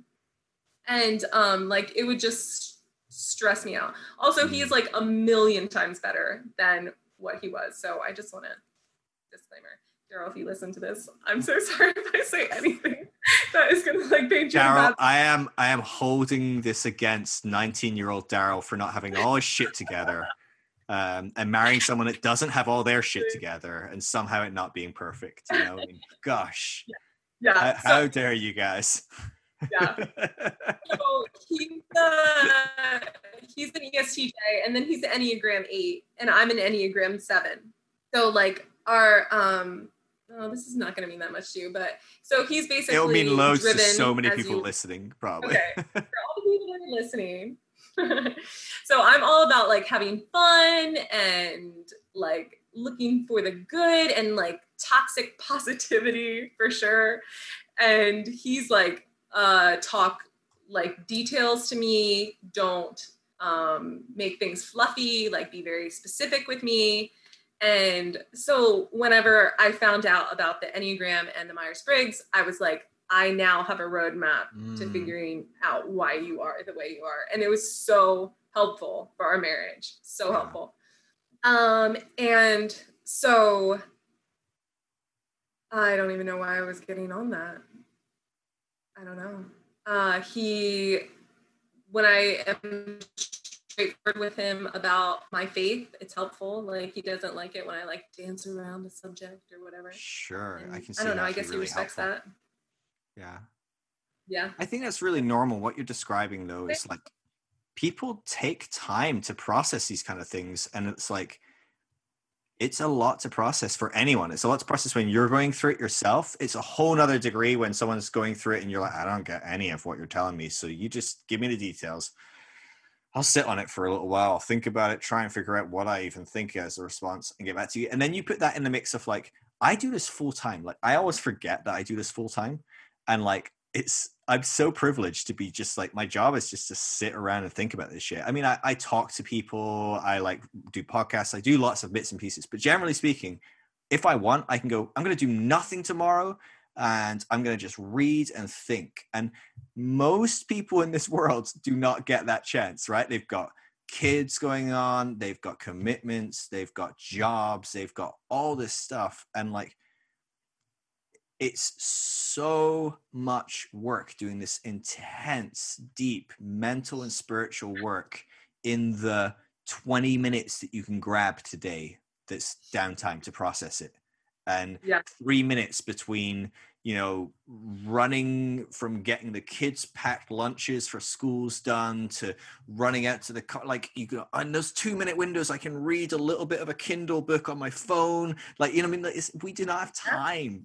Generally speaking, most people do not have time to be doing like intense processing of this stuff. And I think, again, this rapid change expectation of everyone and everything, and realistically, that sort of stuff takes a lot of time. And so I think having a relationship where the partner is, especially I guess if it's not, this is built on our faith being identical, if that's the case and it takes time, I think it rarely ends well, because when it's all built on we believe the same thing, that's not likely to change anytime soon. It's going to take time, if at all.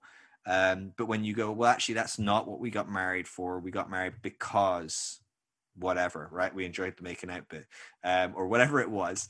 And when you start looking at that and going, oh, we actually click on 100 different levels, and that's just one of them. There's room for us to process that in the 23 minutes a day, you know, 4 days a week, or whatever you get, you know, when you can try and sit down and think about it.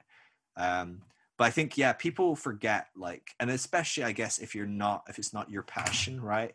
I don't know if Daryl's excited about stuff as much as you're excited about, like, looking at faith. I don't know. He's probably like, man, I love, I don't know, golf or cars or I don't know, whatever. Hunting. There you go, right? And so he's sitting like reading hunting magazines and going, oh, I want that gun or whatever. Like, you know what I mean? Like, it's like he's not wanting to go, you know what I want to do today? I want to spend the precious few moments I have between work, kids, family, everything else, trying to figure out what the hell Bethany was talking about the other night when she mentioned, like, I don't know, she thinks homosexuality is okay biblically. And like, it's like, God, that is not what I want to spend. I don't want to spend my time doing that. I'm passionate about that stuff. You're it's totally just, right. it's crazy, isn't it? But it sounds like you've been very fortunate in that, like in the process. As much as I'm sure it's hard. I don't want to say it's easy by any means, but no, I mean, I don't feel like you are saying that. I am very fortunate. Like, every now, like, I think when I first told him that I was questioning the Bible, he said something about being on a slippery slope or something to that effect. But otherwise, he hasn't really said anything that's been like traumatic or anything like that. As far as that, which you're right, you're exactly right. I'm very lucky as far as that goes. I'm very grateful for him being supportive. That's great.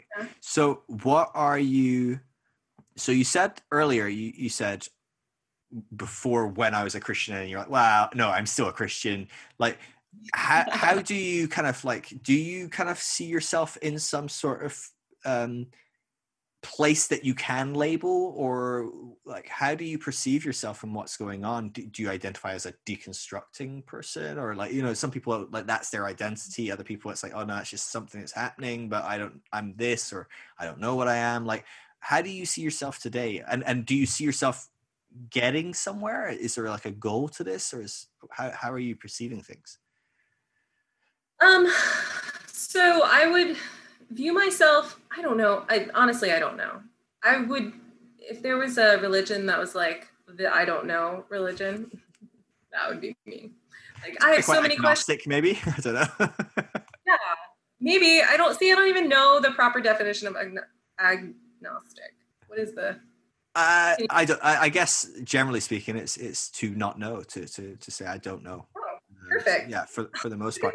But it's got such a bad rap within something like Christianity, right? I mean, especially if Christianity is I know, that's like the definition of Christianity, isn't it? So, not quite, but like it could be. So it's like it's almost worse than atheism to be like, well, I don't know. Like, it's like, well, no, you do know. You got to like just believe it, you know.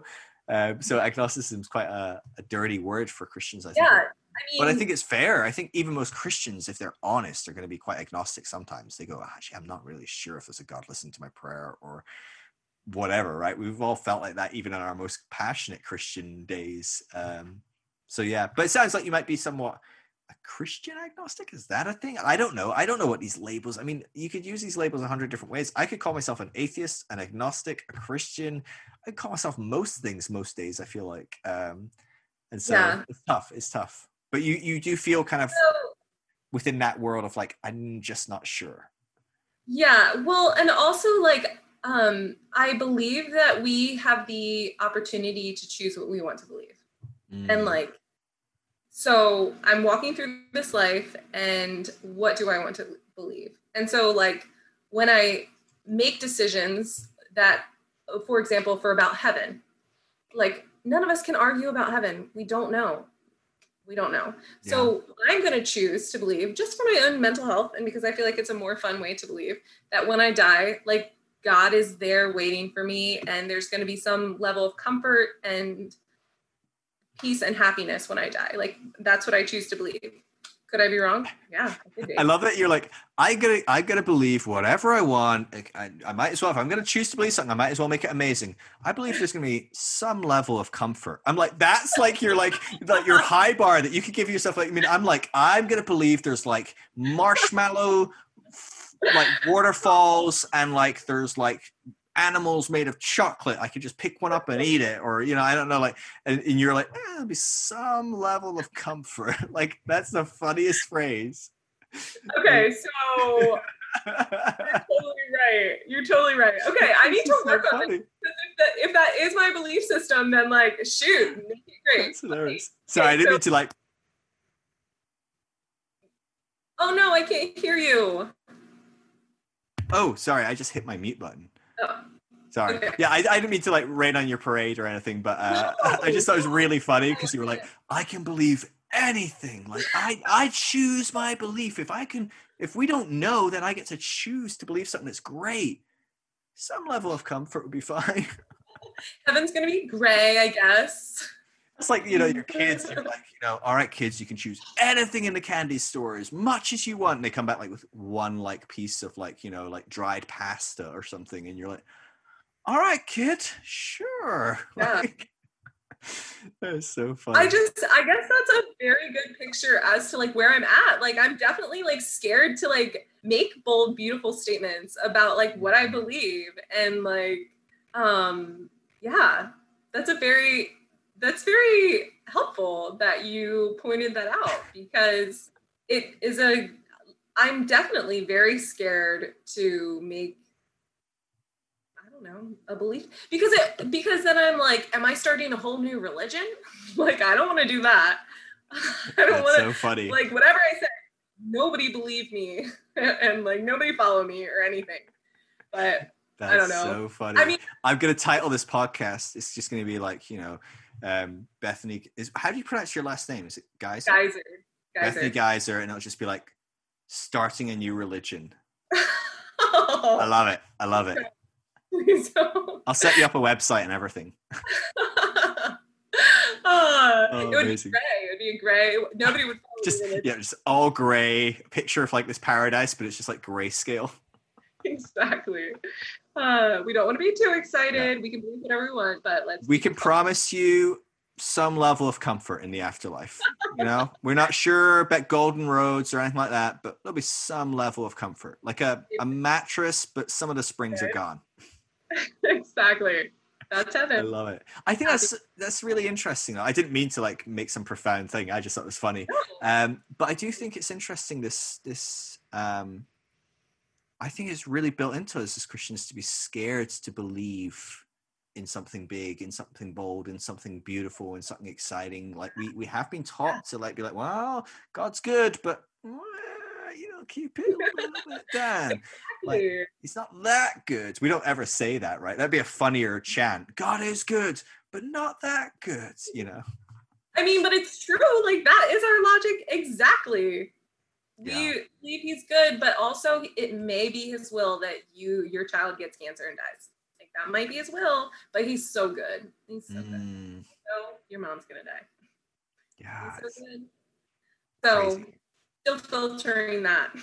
And have you heard of the poverty mindset? The poverty mindset. I feel like I have that big time, because Mennonites are known for being cheapskates. Like we don't like to tip, we don't like to spend money, we are just cheapskates. And it's so hard for me to I don't know. I think I just need a budget. But like, how do I break out of this poverty mindset? But even with a budget, like, I don't know.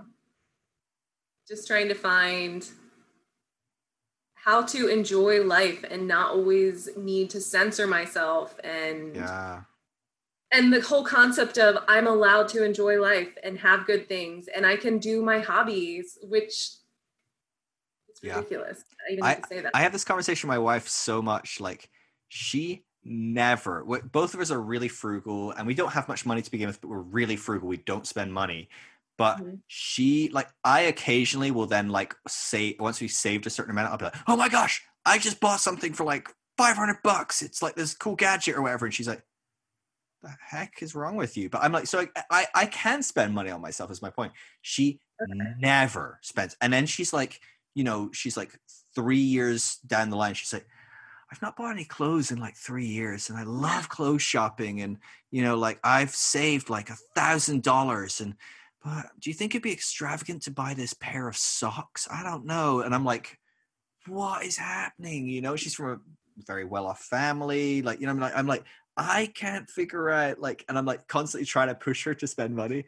And so I think it's really common in a lot of people that have grown up in these kind of Christian, I think a lot of it's like this anti-hedonism, like, you know, we can't enjoy ourselves. We shouldn't enjoy ourselves. We should be sacrificing for the greater good, for, you know, whatever else. Like, there's this kind of like spending money on yourself is definitely not one of the right ways to spend money. You could spend money on a homeless person, or give it to the church, or make a more practical, sensible thing. You shouldn't buy something nice, or sorry, you're right. Can you hear all the bells going off on my? Oh, I just got one, but it's fine. Don't worry about it. Happens all the time.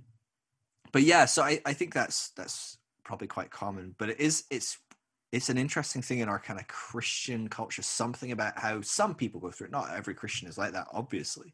But some people go through that, and they struggle to dream big. They struggle to, you know, want something extravagant for themselves, to maybe even like think they're worth having these great things or whatever. And yeah, it's just fascinating, really interesting. So where do you see yourself going? So you're in this place of like, I don't know. Do you see certainty at the end of the road? Do you feel like you're figuring things out? Do you feel like does it feel like you're just unraveling your thoughts and it's getting worse and worse and worse? Or do you feel like you're unraveling and then building as you go and you're moving towards something? Like, how do you feel you are on this journey? Like, what's it look like? Is there a trajectory? I feel like I'm at the very early stages of all of this, and I don't have any idea what is coming.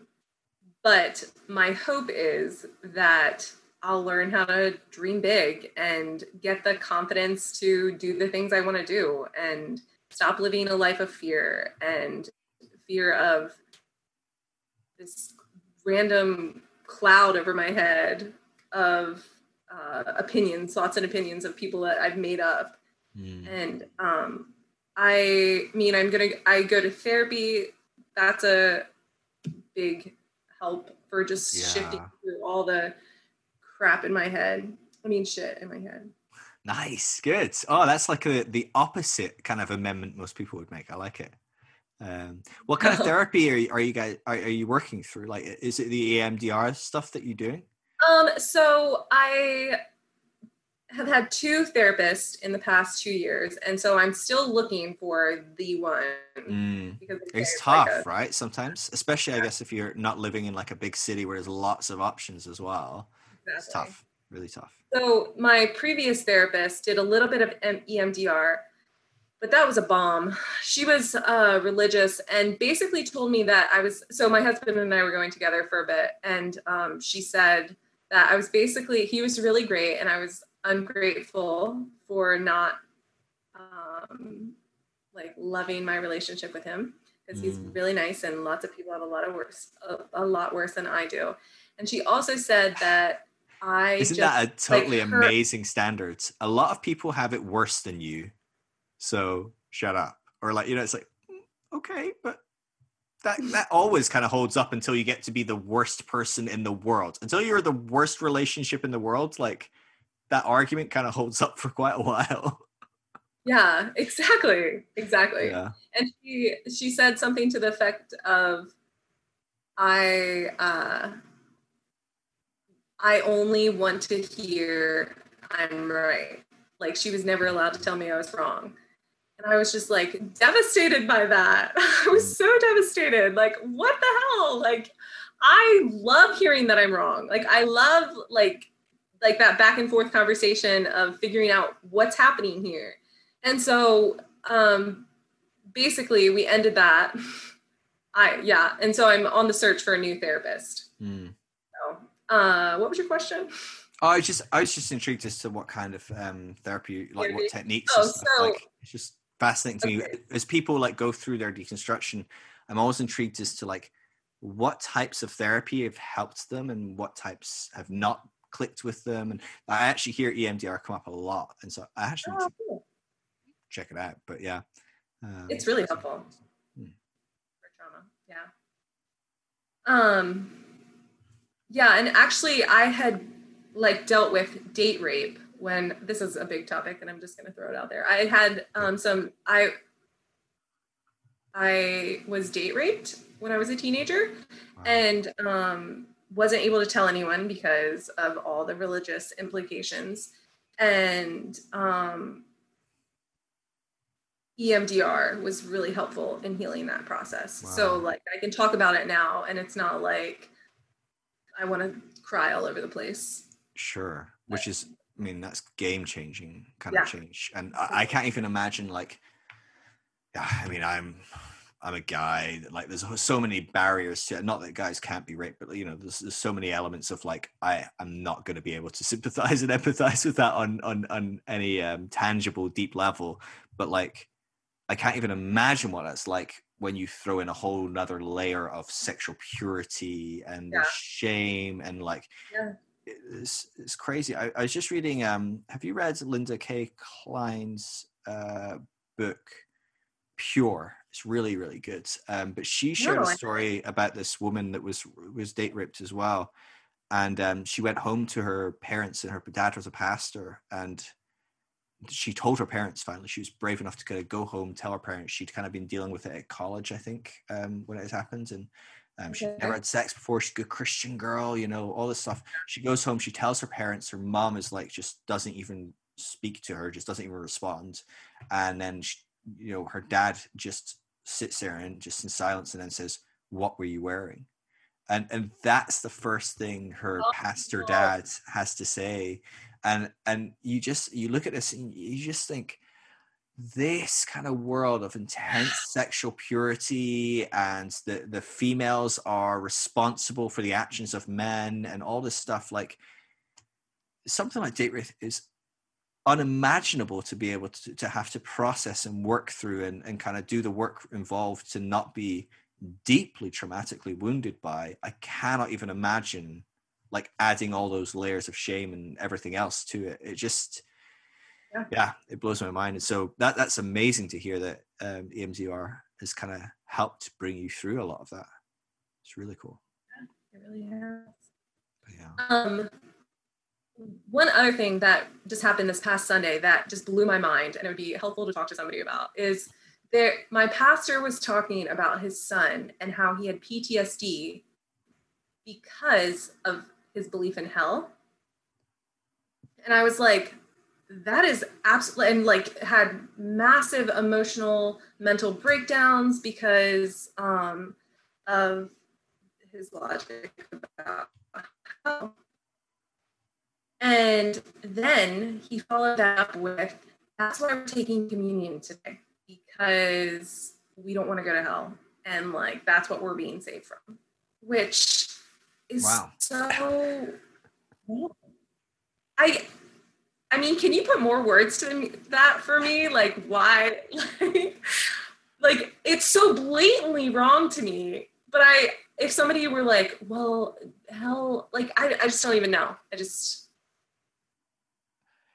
Yeah, I mean, I don't know. I don't know this kid. I don't know his background, but I do know a lot of people have some form of religious trauma, usually some sort of complex post-traumatic stress, and more often within the world of religion, more often than not, that is deeply tied into hell and our concepts of hell and our concepts of God as a judge, and he's watching everything you do, and if you screw up, you're going to hell, you'll be punished, or he's disappointed in you, and like that kind of stuff. Like, I mean, trauma, ultimately, post-traumatic stress, generally speaking, is linked to the fact that you have perceived something as a threat to a threat of injury, a threat to your life. Now, that can be something that's not actually physically a threat, but your brain has perceived it that way, right? So you can experience something like a loved one dying, and that your brain can perceive that as a threat to your life, a threat to whatever, and it can be deeply traumatic. And so it's not that it has to be a physical threat,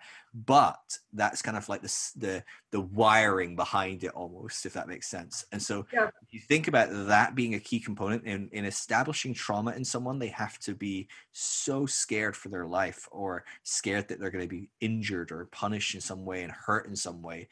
And then you think, well, what's the worst type of injury you could have? What's the worst death you could have? Like, even worse than dying is dying and then going somewhere and being punished for eternity, right? And then not only that, it's not like, it's some incompetent like guy that lives down the road called Steve who's in charge of it. It's no, it's God. He's watching everything you do, and if he catches you once, you're screwed. Like, no wonder people are freaking traumatized by this concept, right? There's a man in the sky. He's watching everything you do. You will burn in your own fat for eternity if you screw up. And thankfully, we do have this kind of, so the beauty is your pastor is able to say, I don't know, it's your pastor, this pastor is able to say, but don't worry, doesn't matter for us, because we got this get out of jail card. If we just pray this prayer, it's fine. And my son just needs to figure that out and it'll be okay.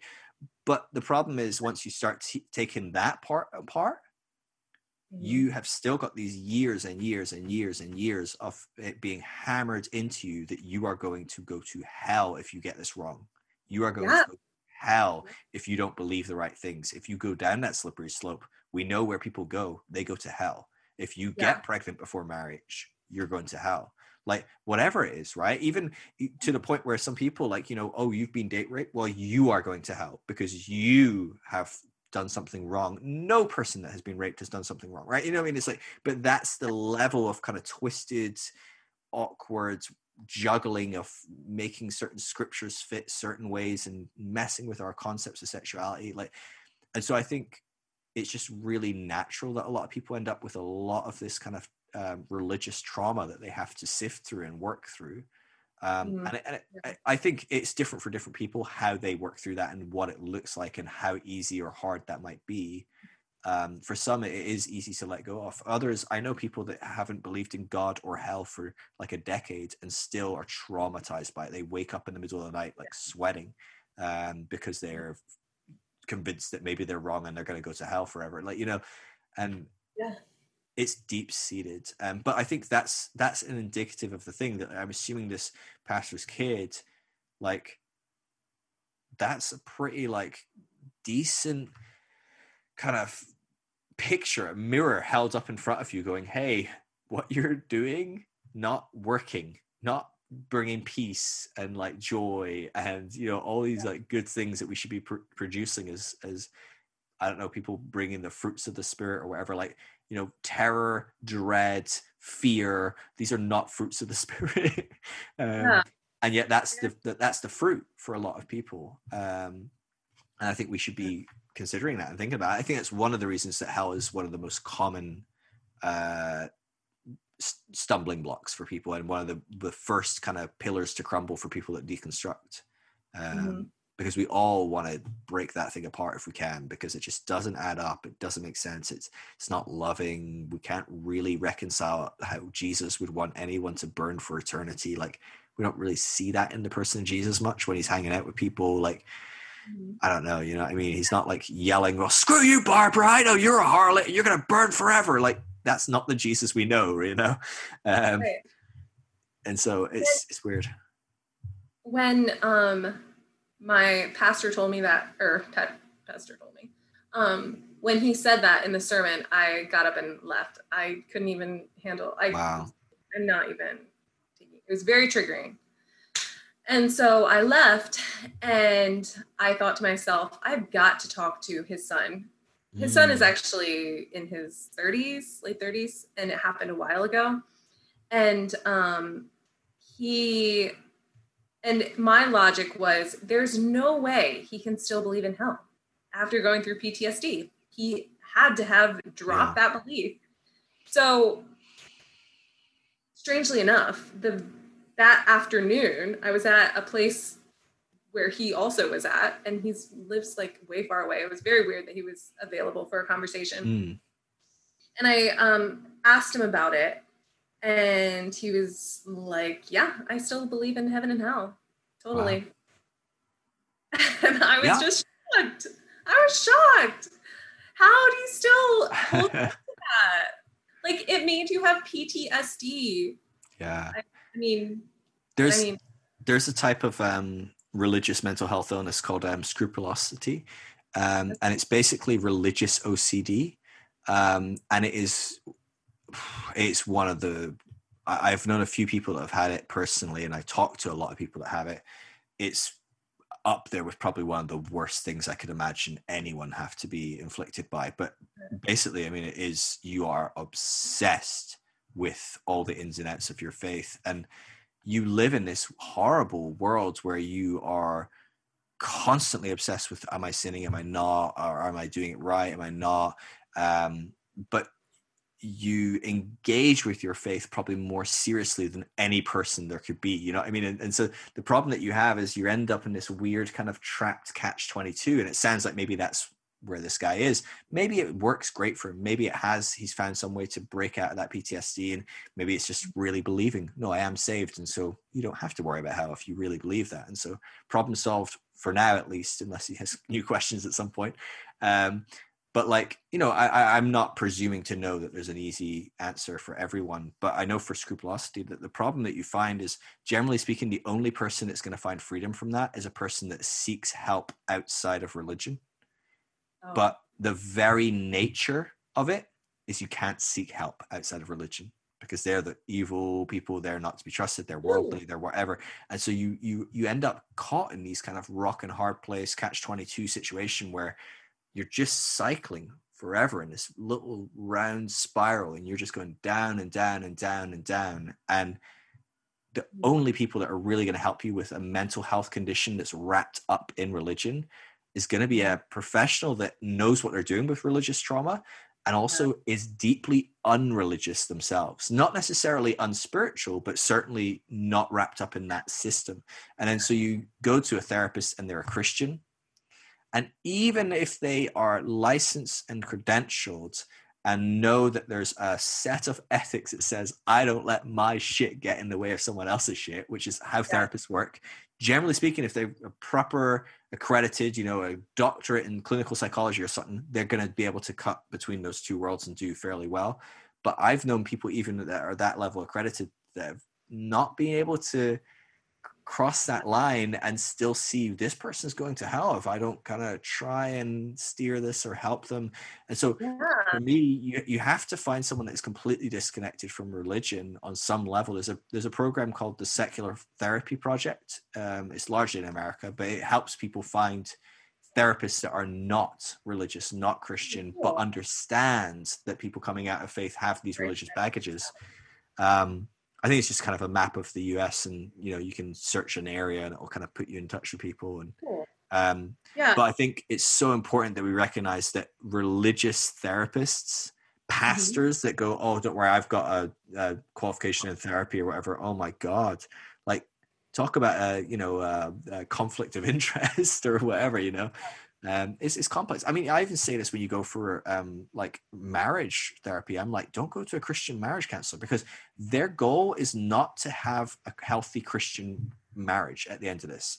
Their goal is to have a marriage at the end of this. They're so warped by their Christian goal, which is to keep that man and woman together. I've seen Christian therapists fight hard to keep people in abusive relationships, which is unbelievably unethical and unhelpful and whatever. I mean, even if you're not dissolving the marriage, get that person out of there and get them to safety. And yet there's a need for me to the goal of my therapy is to keep this marriage together. Whereas a healthy marriage therapist, their goal is not to keep the marriage together. The goal is to help these two people have the healthiest life they can have, whether it's together or apart. That's the key, because some relationships shouldn't be together, right? You should sit down and after a few sessions go, guys, we should be working towards separating well, not combining something that's a fireball. And so I think that Christian component of therapy can be really dangerous at times. I'm sure there's contexts in which it's really helpful as well, especially if you're very much in that conventional Christian world and that's how you see things and believe things. Maybe it's okay. I struggle to say that, but I'm trying not to be too fundamental in my belief in absolute, and there's no place for it, but I don't think there's a big place for it. But yeah, that's fascinating though. It's interesting to see a pastor kind of admit that, but it doesn't surprise me then if his son's older and maybe has gone through some questioning, some doubts, some stuff. But that's fascinating. That's definitely like my the first therapist we had were Christian. The first therapists I had were Christian, and that's my stipulation now. Like, you are not allowed to be religious if you're going to give me any level of advice or therapy. That's why I asked about what kind of therapy you were doing. So I'm fascinated. I'm like, oh, if there's like specific ways that can help people, like I want to know. Oh, there's a woman called Marlene Winnell. I tried to have her on the podcast, but I think I'm too spiritual. She doesn't like anyone that's not atheist, basically. I think that's what I've come across. So she wasn't really interested, but she came up with the concept of religious trauma syndrome and kind of built a framework around that. And she's got like, she helps in lots of different ways, people kind of coming out of religion and navigating trauma and stuff. But it's a whole world of just messy navigation that's required. And I mean, generally speaking, just a regular therapist isn't going to really be able to do this because they don't really understand the ins and outs. Like it's a really complex, it's quite a niche kind of thing. I think it's not as niche as people realize. It's actually much bigger. But yeah, I think on the whole, within the world of therapy, not many therapists are very trained in how to help people with religious therapy, religious trauma. The organization I was talking about, ATI, there's a whole website dedicated to helping people get out of the trauma they've developed through that program. Yeah, that does not surprise me at all. I was shocked when I first saw it. Like, what in the world? And then I was like, maybe I should sign up for it. Yeah, maybe. Just make sure that you put in the subscription, your name is like, I don't know, put in your name like Bill Gothard or whatever, Oh, that'd be so funny. Oh, that'd be great. You get those good emails. Hey, Bill, are you fed up with ATI? Did you hear about the scandal with him? Like, there was like a massive scandal where he had this mountain getaway place and there was all these girls and stuff. I don't believe I mean, there's been so many, it's so hard to keep track of them, right? I mean, what is happening? But yeah, was that quite recent?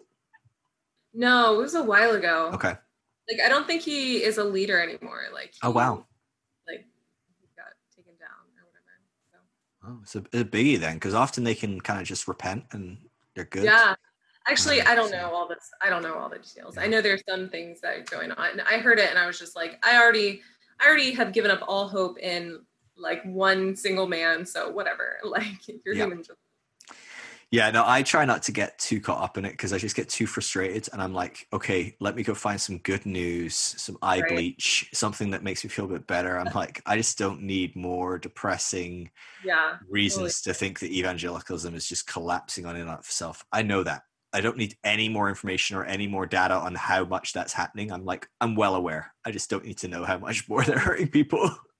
Okay. Also, how exciting is it that I guess you're like the front runner for the data on all this information, right? Like, are there a lot of other people out there that are taking data like this? I think it depends on our categories. So like people like that are the big dogs in research, people like Pew Research Center and stuff like that are collecting data on categories like nuns, guns, or atheists or agnostic. And so there's data out there, but I think for me, this is like quite a unique kind of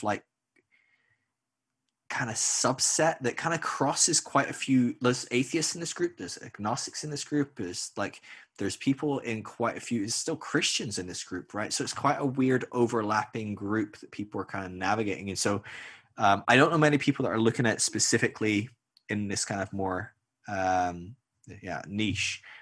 So maybe I think I am. I don't really know anyone else. I've tried as hard as I could to find someone else. If someone else could do this for me, that would be great. Because honestly, it's a lot of work and I don't have time.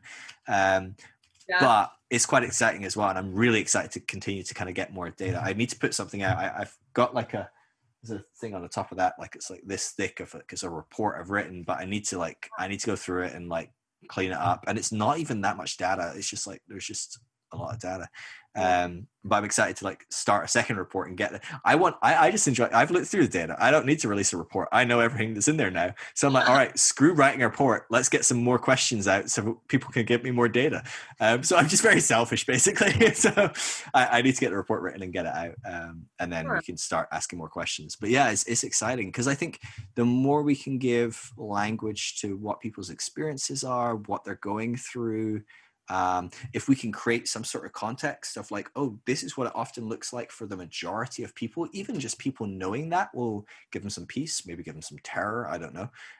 But these are kind of important things that a lot of people don't know. You know, we don't really know what happens to someone that starts deconstructing. We don't really know if like 80% of them end up being atheist. We don't know because we've not really looked and tracked these people for years on end and seen what kind of beliefs they have as time goes on. And you know, we don't know what sparks it for most people. Like, were most people sparked by, I don't know, woman inequality or, you know, the Bible's inerrancy or hell? Or was it, you know, Trump being elected in 2016? Or, you know, like different people have different triggers, but it would be really interesting to suddenly look at it and go, whoa, actually, yeah, different triggers, but mostly the same kind of stuff. Or, you know, like that would be really interesting stuff.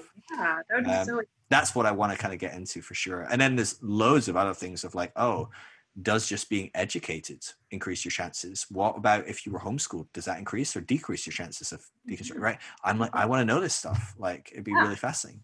So, have you read Educated? Oh, I loved it. I listened to it on audiobook. It was great. And also, like, just the craziest shit I've ever heard. Like, my wife was listening to it recently. No, who was listening to it? Someone else was listening to it. Oh, one of my wife's family members was listening to it and on Audible. And I was like, they were like, they're not that crazy really, are they? I was expecting to be more crazy. And I was like, how far through this are you? Like, are you on page 1? Because like, I'm like, this is some batshit crazy stuff.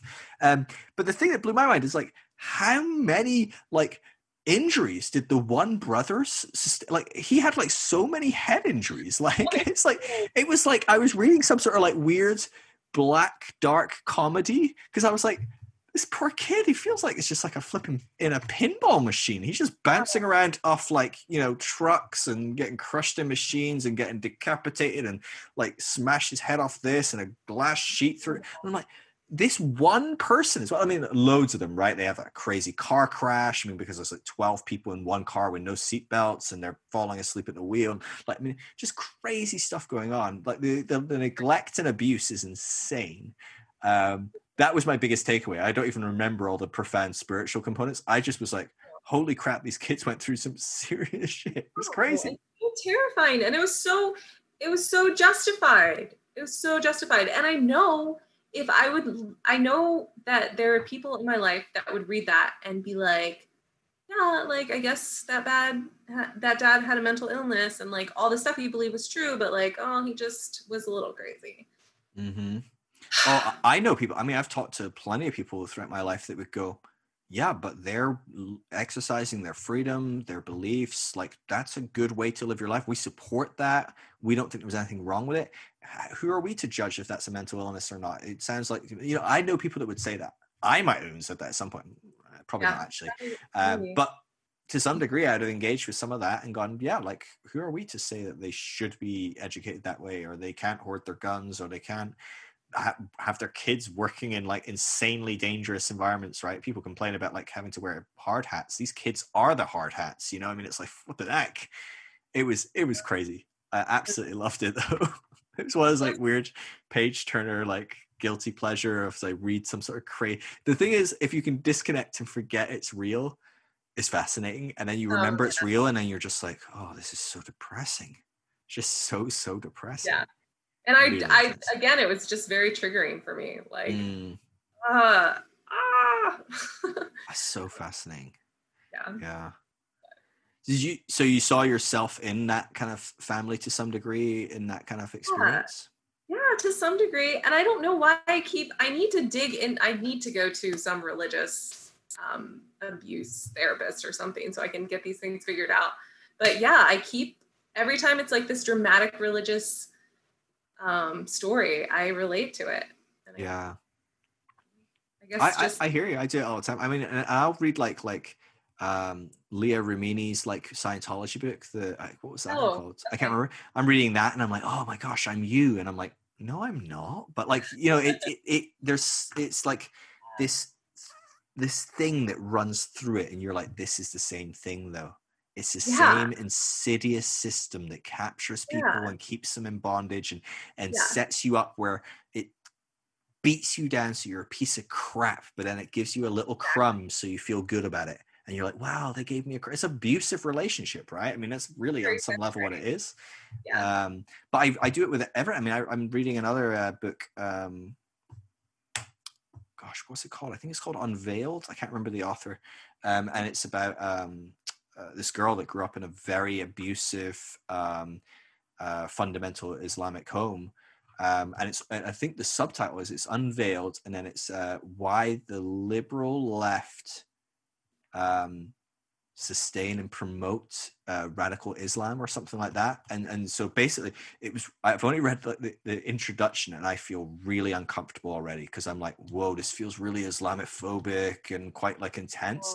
But I'm like, well, it's not intentionally about all Islam necessarily. That what I've read so far, it's this woman was brought up in a really abusive home where she was literally being abused, and she was Canadian or in Canada, and the Canadian government like got reported. She went to court, and literally the Canadian government was like, freedom of religion kind of says that's not very abusive, so back you go. And like, you know, it was crazy story.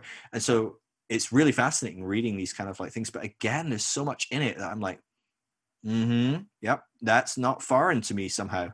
Like, you can be in an extreme radical Islamic home, and I'm going, yeah, it feels about similar. And I had a great upbringing, you know, like, but it's like some of these things you just can't. I mean, it runs through us all, right? We're human, and a lot of these emotions, these feelings, these connections. But there's something about religion and the way it grabs people, it holds them down, it whatever, and then the breaking free of that experience, it's something I can resonate with. I go, yes, I get it. So yeah, it's just fascinating. Have you read Megan Phelps's book Unfollow? No, I'm gonna read it down though. You have to read that. It's the best one, period. Perfect. Megan Phelps wrote called Unfollow? Unfollow, yeah. Unfollowed. I can't remember what it's called. If you type her name in, she is the granddaughter of. No, it's not. Sorry, I just caught up with your joke there. Sorry. She is the granddaughter of Fred Phelps, who founded the Westboro Baptist Church, and it is so interesting, and it is amazing. Unfollow by Megan Phelps. It's really good because you're reading through it and you're like, I like these people. They're great. I get it. I like these. You know, like she does such a great job of capturing what it was like growing up there, that you can see the twistedness and the craziness and whatever. But at the same time, you're like, oh, these are people, and they love their family, and they're kind of decent, nice, good people. Like, you know what I mean? It's like, it's the same with the uneducated, like, or is it called educated or uneducated? I can't remember. Educated, right? It's the same deal. Educated, yeah. You're like, these are nice people. They're crazy, but they're nice people, right? Like, love their family. They like probably have friends. They're like, you know, they're decent, nice, hardworking, friendly people who are just insane. But aren't we all on some level, right? We're all a little insane.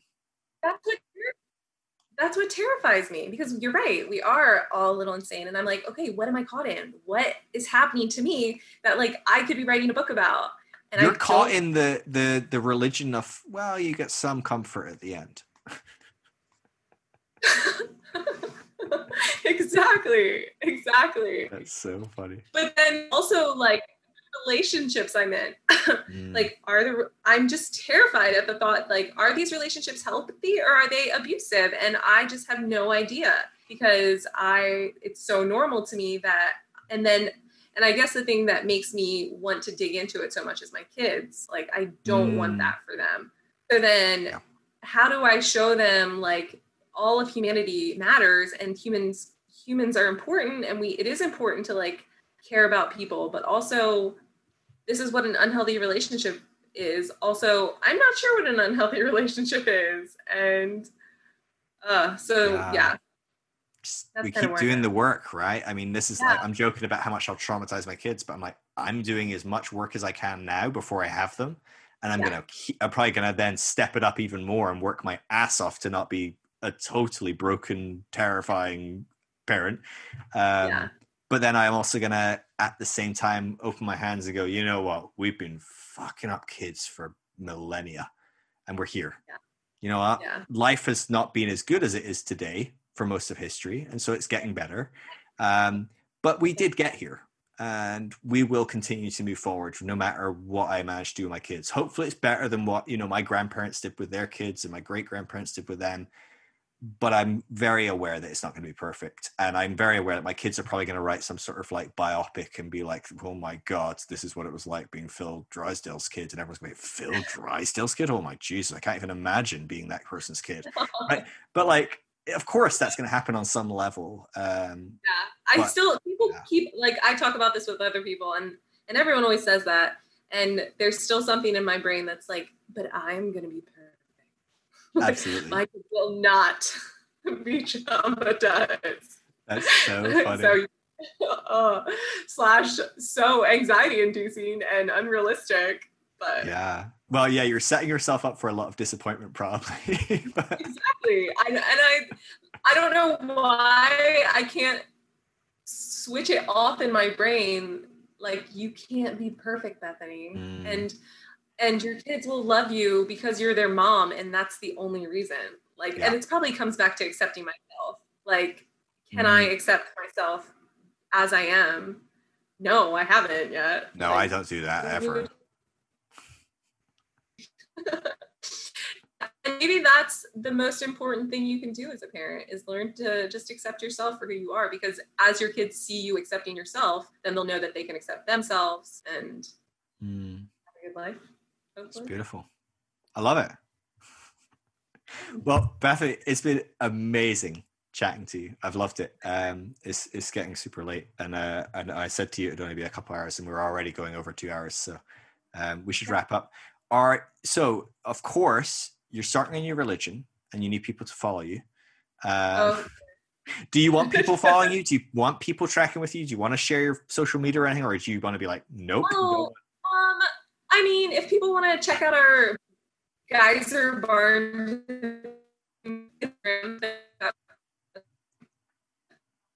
not spiritual or deconstruction or anything like that. So you just broke up as you said that. So is Geiser barn on Instagram? Barn dominium, like condominium, but it's a barn. So we're building a barn. Okay. So Geiser barn dominium. I'll get the link off you, and I'll put it in the show notes for people to click on and check out. So also, I'm going to check it out. So okay, well, it's not very professional. It's just like you need to embrace it. It sounds great. It sounds great. I mean, it's really great. I love it. It's so much fun to do, and Wonderful. Now, it's been great having you on. I really appreciate it. It's been really, really fun getting to know your story a bit more, having a face to put to the person I talk to online. Always good to do. So I really appreciate it. Thank you so much. And well done for, this is brave as well, talking about your journey. And I'm assuming you're probably not going to send this out to all your family. No one knows about this. No. Like, I told my husband, I was like, do not tell anyone. That's so funny. That's hilarious. Someday maybe. But... Do you think he'll watch it? Maybe bits and pieces that I'll probably be like, oh my, why am I saying like so many times? Oh, that's funny. Oh god, I never watch back anything I do or listen to it if I can avoid it. No, it's just too much. I'd turn it off after like the first minute and just be too annoyed. It's out there, it's done, let's move on. Yeah, absolutely. Exactly. Yep. Awesome. Well, thank you so much. I'll let you know when it comes out. It'll probably be a few weeks now. But yeah, it's great to connect and great to chat. Likewise. All right. Love you, Bethany. Catch you later, yeah? Bye. All right, so that was Bethany Geiser, and I just loved hearing her story. It's such a unique story, and yet at the same time, I think most of us can resonate with what she's talking about, even if we are not closely affiliated to the Mennonite community particularly. We all have come from different types of community, whether it's our friends, family, or church community, and we most of us know the pain of feeling quite lonely in that process because of strongly differing beliefs and radical change that we're going through. And so it was just really, really lovely to talk to Bethany and just hear about her journey of navigating that and how she's navigating that. Do give her a follow on Instagram. It was Geiser_barndominium. I'll put a link in that in the show notes if you're interested in following their process of building this huge barn structure that I presume is going to be homes of some sort, or a massive home, I don't know, but you can check that out for sure. If you are going through that process, if you are going through a process of feeling very lonely, alienated, without people that understand what you're going through, I do encourage you to check out the deconstructionnetwork.com. It's a free resource. It helps you connect with other people in your local area that are going through that painful process of deconstructing. And so I'd encourage you to check it out, deconstructionnetwork.com. If you're looking for materials that will help you go through deconstruction but still hold on to a lot of what you consider unquestionable or you want to keep a hold of, the Christianity components maybe, thegracecourse.com is a resource I've created which helps people explore concepts of Christianity with a little bit less of a tight grip, explore different options and different ways to approach things. There's teaching on LGBTQ, hell, is God really good in the face of suffering, all kinds of hot topics that people really struggle with when they really want to keep a hold of their Christianity, but they don't want to keep a hold of their homophobia or their weird angry God in the sky that's going to punish everyone for eternity for doing like one thing wrong or not saying a prayer or whatever it might be. That's a great resource for people to check out. It's free as well, thegracecourse.com. And if you want to support what I'm doing, like I said at the beginning, you can check out my Patreon. It's patreon.com/Phil Drysdale or phildrysdale.com/partner. Both exactly the same thing. Patreon take a bigger cut, so if you don't care, check out phildrysdale.com and give via that. It's just as secure, uses secure payment processing, but I think Patreon take like 8% and the other one takes like 3%, and so whatever that is of $5 a month, I know it's probably not much, but it all adds up. If you want to do that, that gives you access to our private discussion group. We have fantastic conversations on there, all kinds of different conversations about deconstruction, reconstruction, spirituality, day-to-day life, just checking in on each other, talking about mental health issues, purity culture, all kinds of things that have shaped us and brought us to where we are today and how we might move forward. And so that's a great resource that is there for people that want to support what I'm doing. It's my kind of thank you to you, creating a bit of a community there for you. And we also have monthly Zoom calls and stuff like that. But as always, if you can't afford to give, there is no need to give. Everything I do is free. I'm still here as well. Please message me on Instagram, Phil Drysdale. You can message me anytime and I'll get back to you whenever I can, and I'm happy to chat with you about any kind of issues you're going through or help you on your journey of faith. And so yeah, that's all for now. I'll maybe see you over on Instagram, or I'll see you in the next episode next Monday. All right, catch you later. Love you guys.